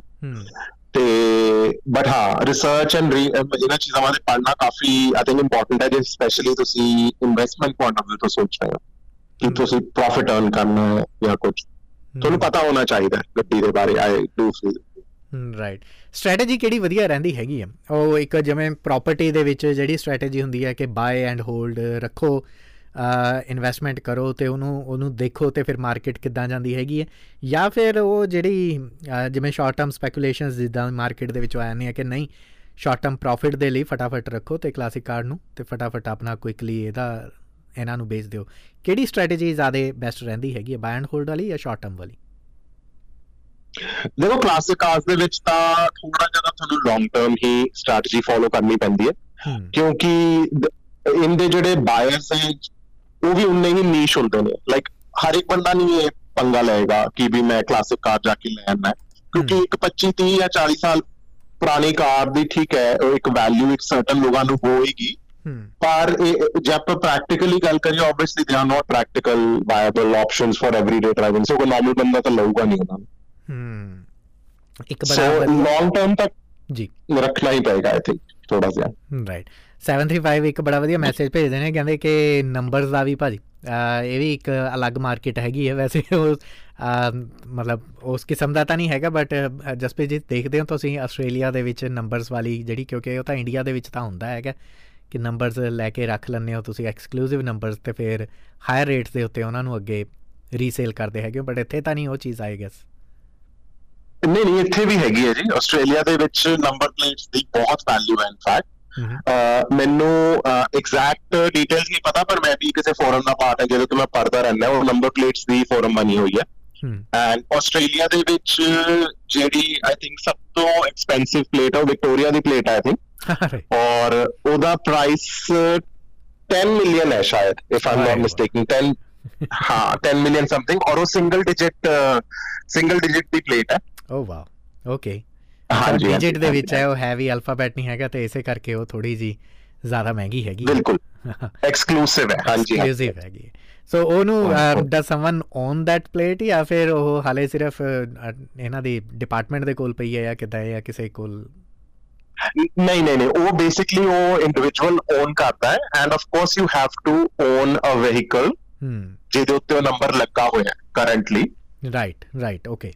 It has to be active and paid for, ਜਿਹੜੀ ਉਹਦੀ ਰੈਗੂਲਰ ਰਜਿਸਟ੍ਰੇਸ਼ਨ ਹੁੰਦੀ ਹੈ ਜੋ ਆਪਾਂ ਫੀਸ ਪੇ ਕਰਦੇ ਆ ਈਅਰਲੀ, ਉਹ ਤਾਂ ਤੁਹਾਨੂੰ ਉਸ ਪਲੇਟ ਤੇ ਪੇ ਕਰਨੀ ਪਏਗੀ ਅਟੈਚ ਟੂ ਸਮ ਵਹੀਕਲ, ਪਰ at the same time it can be transferred to any individual if that case sort of arises ਕਿ ਤੁਸੀਂ ਆਪਣੀ ਗੱਡੀ ਲਈ ਤੁਸੀਂ ਨਵੇਂ ਨੰਬਰ ਲੈ ਲਿਆ, ਕੋਈ ਵੀ ਜੋ ਵੀ ਤੁਸੀਂ ਲੈਣਾ ਚਾਹੁੰਦੇ ਹੋ, ਔਰ ਤੁਸੀਂ ਉਹ ਵਾਲੀ ਪਲੇਟ ਕਿਸੇ ਹੋਰ ਇੰਡੀਵਿਜੂਅਲ ਨੂੰ ਵੇਚਦੀ ਹੈ, ਮਤਲਬ ਇਟਸ ਅ ਪ੍ਰੋਪਰ ਚੈਨਲ ਹੈਗਾ ਇਹਦਾ ਕਰਨ ਦਾ।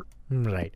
ਅੱਛਾ ਇਹ ਸਵਾਲ ਜਿਹੜਾ ਆ ਰਿਹਾ ਹੈਗਾ ਕਿ ਇਸ ਦੇਰ ਐਨੀ ਐਗਜ਼ੈਕਟ ਮੇਕ ਜਿਹਦੇ ਵਿੱਚ ਤੁਸੀਂ ਇਨਵੈਸਟ ਕਰਨ ਦੀ ਸਲਾਹ ਦਿੰਦੇ ਹੈਗੇ, ਜਾਂ ਇਸ ਤਰ੍ਹਾਂ ਦਾ ਕੁਛ ਹੈਗਾ ਸੈਕਿੰਡ ਹੈਂਡ ਮਾਰਕੀਟ ਜਾਂ ਫਿਰ ਕਲਾਸਿਕ ਕਾਰ ਮਾਰਕੀਟ ਦੇ ਵਿੱਚ, ਜਾਂ ਫਿਰ ਇਹ ਵੀ ਆਪਣਾ ਇੱਕ ਆਪਣੀ ਰਿਸਰਚ ਦਾ ਵਿਸ਼ਾ ਹੈਗਾ?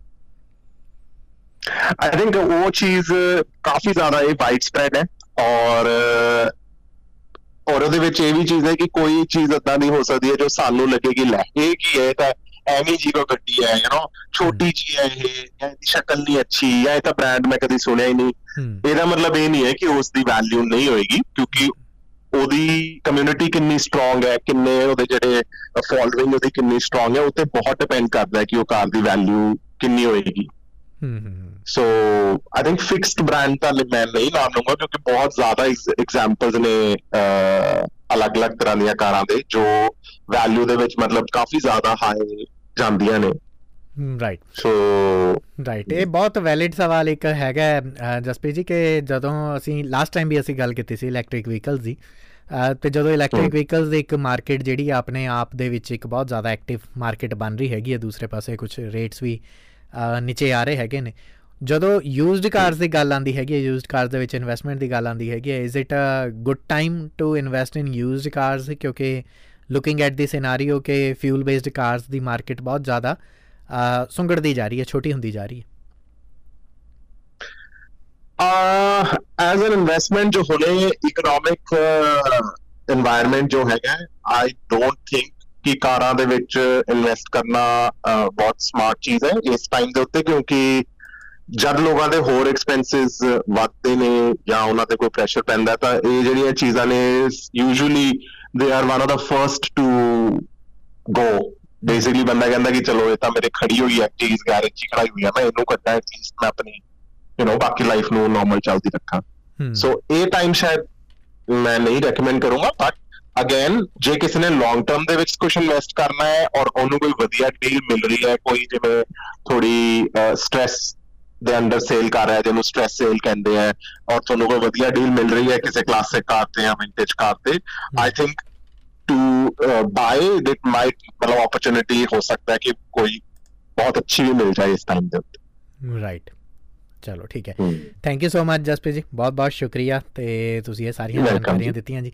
ਥੈਂਕ ਯੂ ਸੋ ਮਚ ਜੀ। ਇਹ ਜਸਪ੍ਰੀਤ ਢੀਂਡਸਾ ਸਾਡੇ ਨਾਲ ਆਟੋ ਐਕਸਪਰਟ ਔਰ ਆਟੋ ਕਾਰਨਰ ਸੈਗਮੈਂਟ ਦੇ ਵਿੱਚ ਅੱਜ ਦੇ ਦਿਨ ਇੰਨਾ ਹੀ। ਤੁਸੀਂ ਆਪਣੇ ਸਵਾਲ ਜਿਹੜੇ ਨੇ ਹੁਣ ਜੇ ਬਾਅਦ ਦੇ ਵਿੱਚ ਆਉਂਦੇ ਨੇ ਤਾਂ ਮਾਫੀ, ਕਿਉਂਕਿ ਨਹੀਂ ਰੱਖ ਸਕਾਂਗੇ, ਪਰ ਹਾਂ ਜੇ ਤੁਸੀਂ ਨੈਕਸਟ ਟਾਈਮ ਵੀ ਕਦੇ ਕੋਈ ਸਵਾਲ ਪੁੱਛਣਾ ਹੋਵੇ, ਜਿੱਦਾਂ ਦੱਸਿਆ ਸੀਗਾ ਕਿ ਹਰ ਫੋਰਟਨਾਈਟ ਅਲਟਰਨੇਟ ਫੋਰਟਨਾਈਟ ਦੇ ਉੱਤੇ, ਵਿਚ ਮੀਨਸ ਕਿ ਹੁਣ ਅਸੀਂ ਅਗਲਾ ਪ੍ਰੋਗਰਾਮ ਜਿਹੜਾ ਹੈਗਾ ਉਹ ਸਤੰਬਰ ਦੀ 12th ਯਾਨੀ 12 ਤਾਰੀਖ ਨੂੰ ਤੁਹਾਡੇ ਤੱਕ ਲੈ ਕੇ ਆਵਾਂਗੇ। ਫਿਲਹਾਲ ਆਟੋ ਕਾਰਨਰ ਸੈਗਮੈਂਟ ਦੇ ਵਿੱਚ ਇੰਨਾ ਹੀ, ਪਰ ਪ੍ਰੋਗਰਾਮ ਨਿਊਜ਼ ਐਂਡ ਵਿਊਜ਼ ਜਾਰੀ ਹੈਗਾ।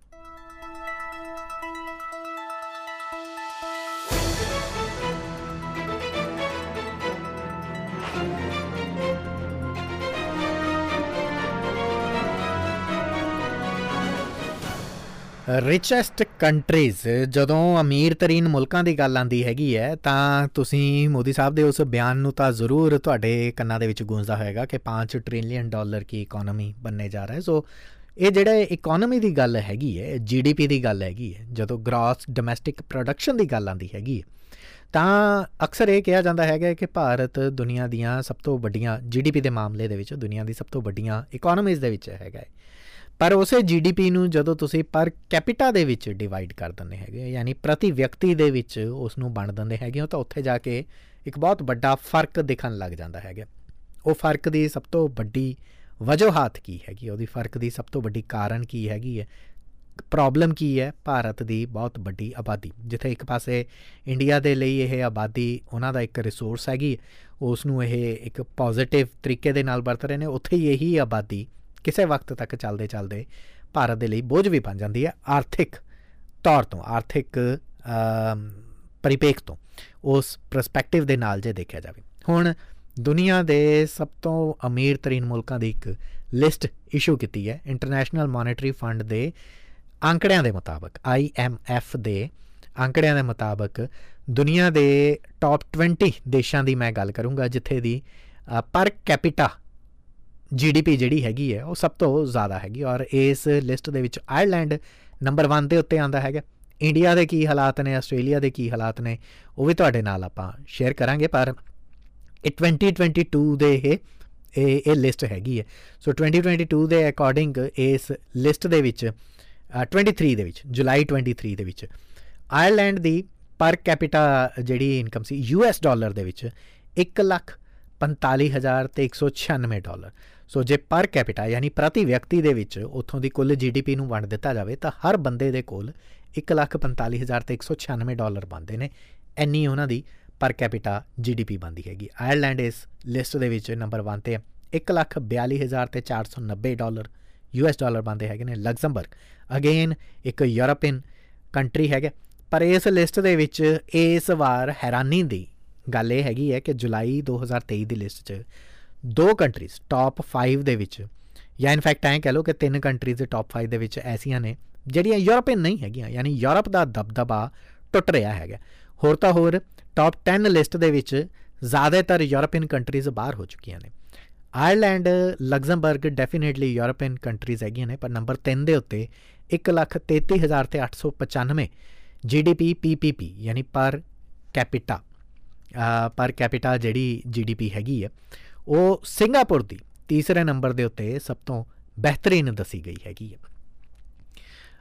ਚੌਥੇ ਨੰਬਰ 'ਤੇ ਕਤਰ ਆਉਂਦਾ 1,24,833, ਪੰਜਵੇਂ 'ਤੇ ਮਕਾਓ 99,565, ਛੇਵੇਂ 'ਤੇ United Arab Emirates UAE 88,221, Switzerland 87,963, ਸੱਤਵੇਂ 'ਤੇ, ਅੱਠਵੇਂ 'ਤੇ ਨਾਰਵੇ 82,655, ਨੌਵੇਂ 'ਤੇ ਅਮਰੀਕਾ $80,635।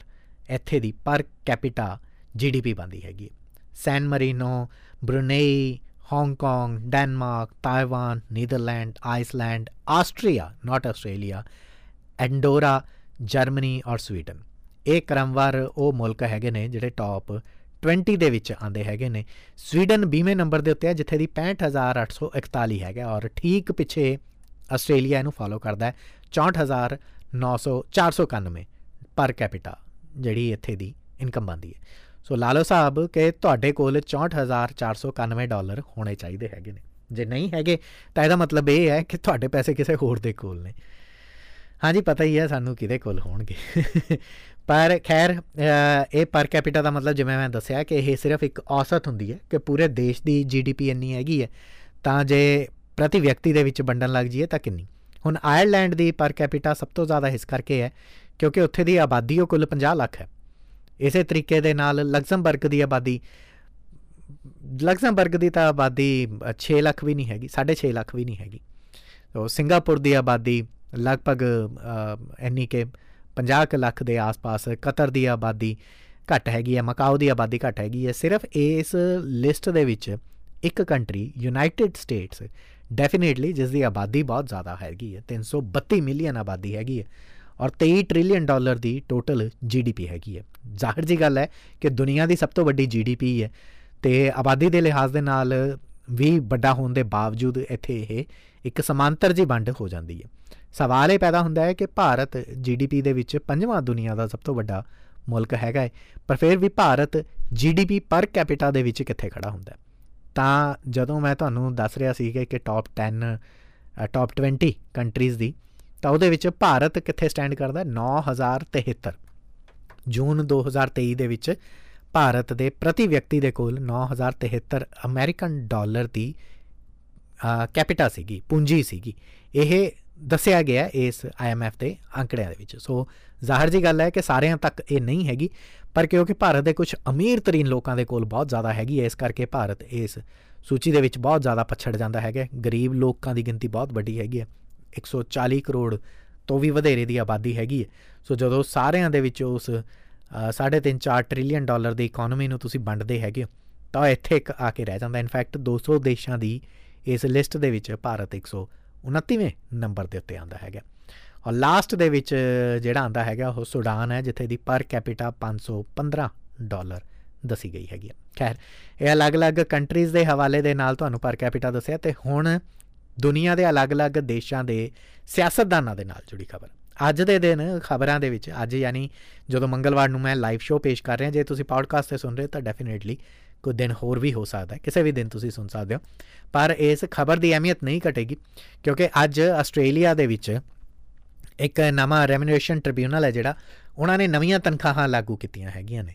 ਆਸਟ੍ਰੇਲੀਆ ਦੇ ਪ੍ਰਧਾਨ ਮੰਤਰੀ ਤੋਂ ਲੈ ਕੇ ਜਿਹੜੇ ਸਾਰੇ ਮਤਲਬ ਕੁੱਲ ਮਿਲਾ ਕੇ ਪ੍ਰਧਾਨ ਮੰਤਰੀ, ਅਪੋਜੀਸ਼ਨ ਲੀਡਰ, ਸਭ ਦੀਆਂ ਤਨਖਾਹਾਂ ਦੇ ਵਿੱਚ ਵਾਧਾ ਕੀਤਾ ਹੈਗਾ ਹੈ।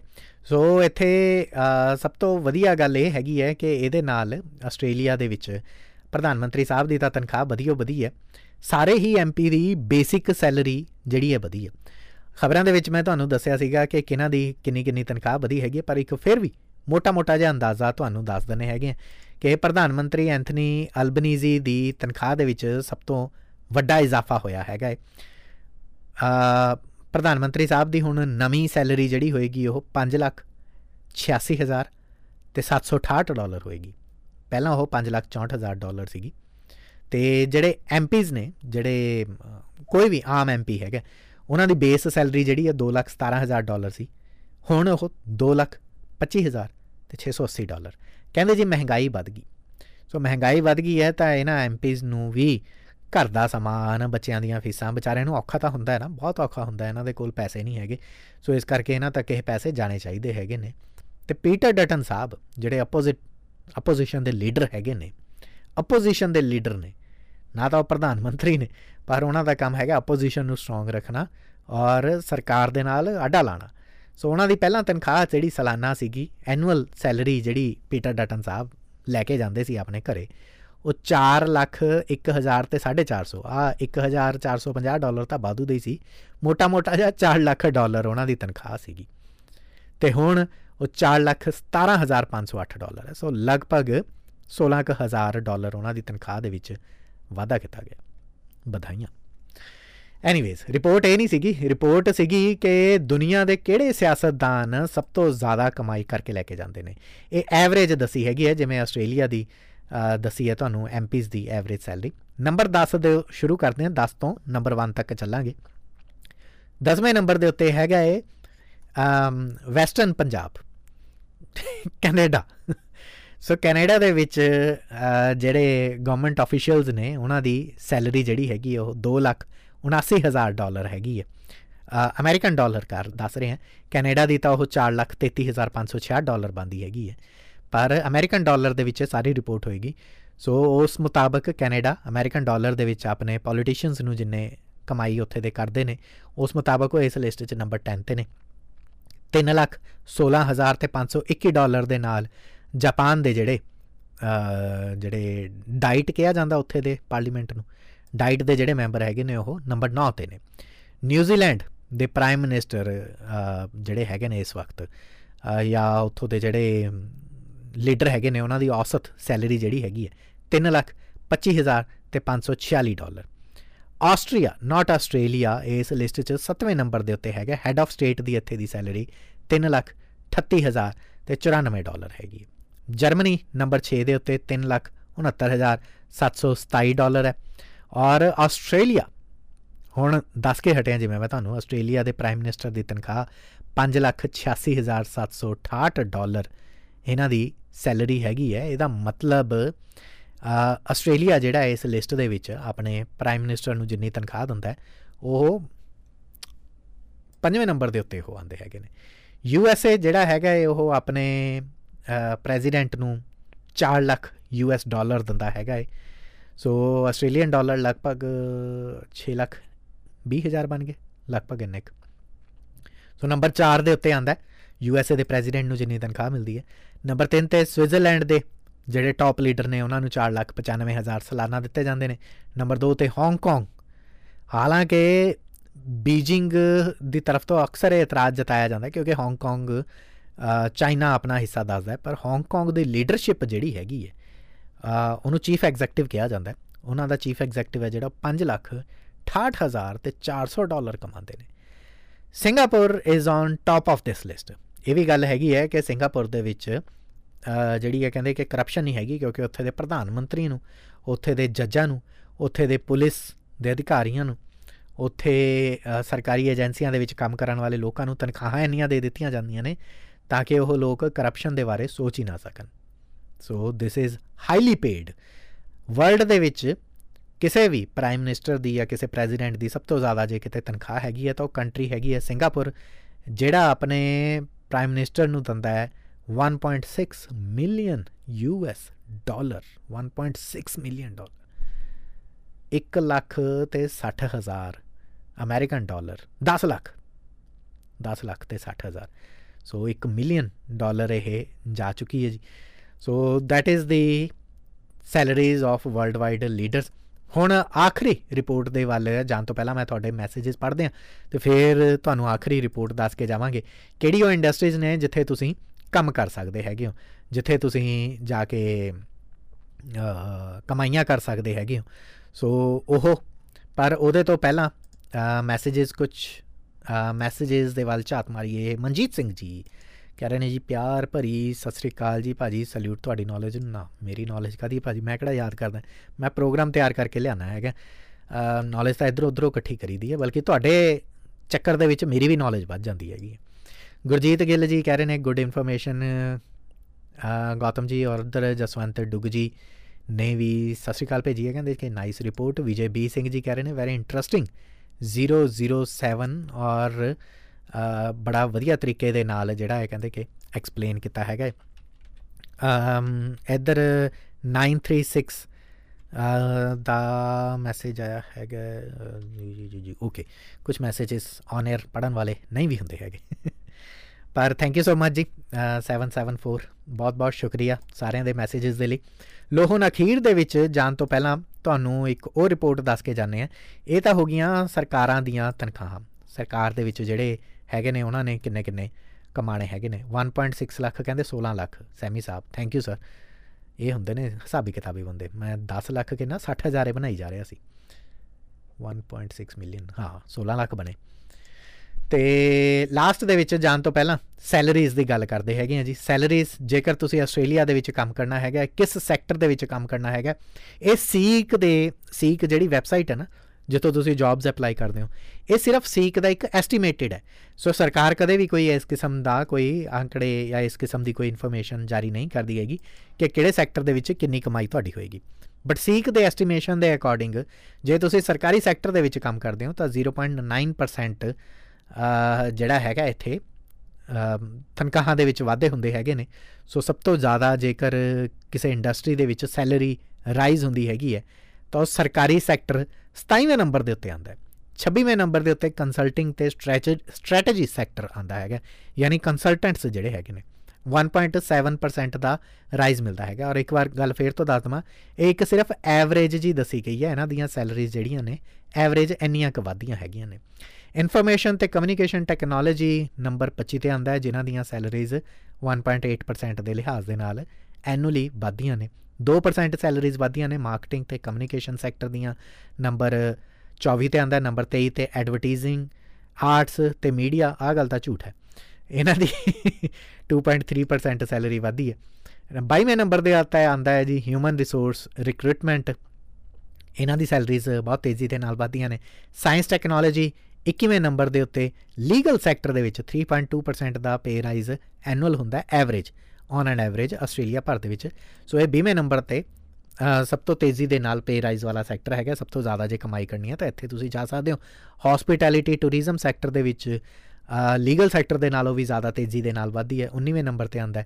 18ਵੇਂ 'ਤੇ ਬੈਂਕਿੰਗ ਫਾਈਨੈਂਸ਼ੀਅਲ ਸਰਵਿਸ, 17ਵੇਂ 'ਤੇ ਕਾਲ ਸੈਂਟਰ ਕਸਟਮਰ ਸਰਵਿਸ, 16ਵੇਂ 'ਤੇ ਐਜੂਕੇਸ਼ਨ ਤੇ ਟ੍ਰੇਨਿੰਗ ਸਰਵਿਸ, ਸਪੋਰਟਸ ਤੇ ਰੀਕ੍ਰੀਏਸ਼ਨ 3.6% ਦਾ ਐਨੂਅਲ ਇਨਕਰੀਮੈਂਟ ਇੱਥੇ ਹੁੰਦਾ। ਇੰਜੀਨੀਅਰਿੰਗ 3.8% ਦਾ 14ਵੇਂ ਨੰਬਰ 'ਤੇ।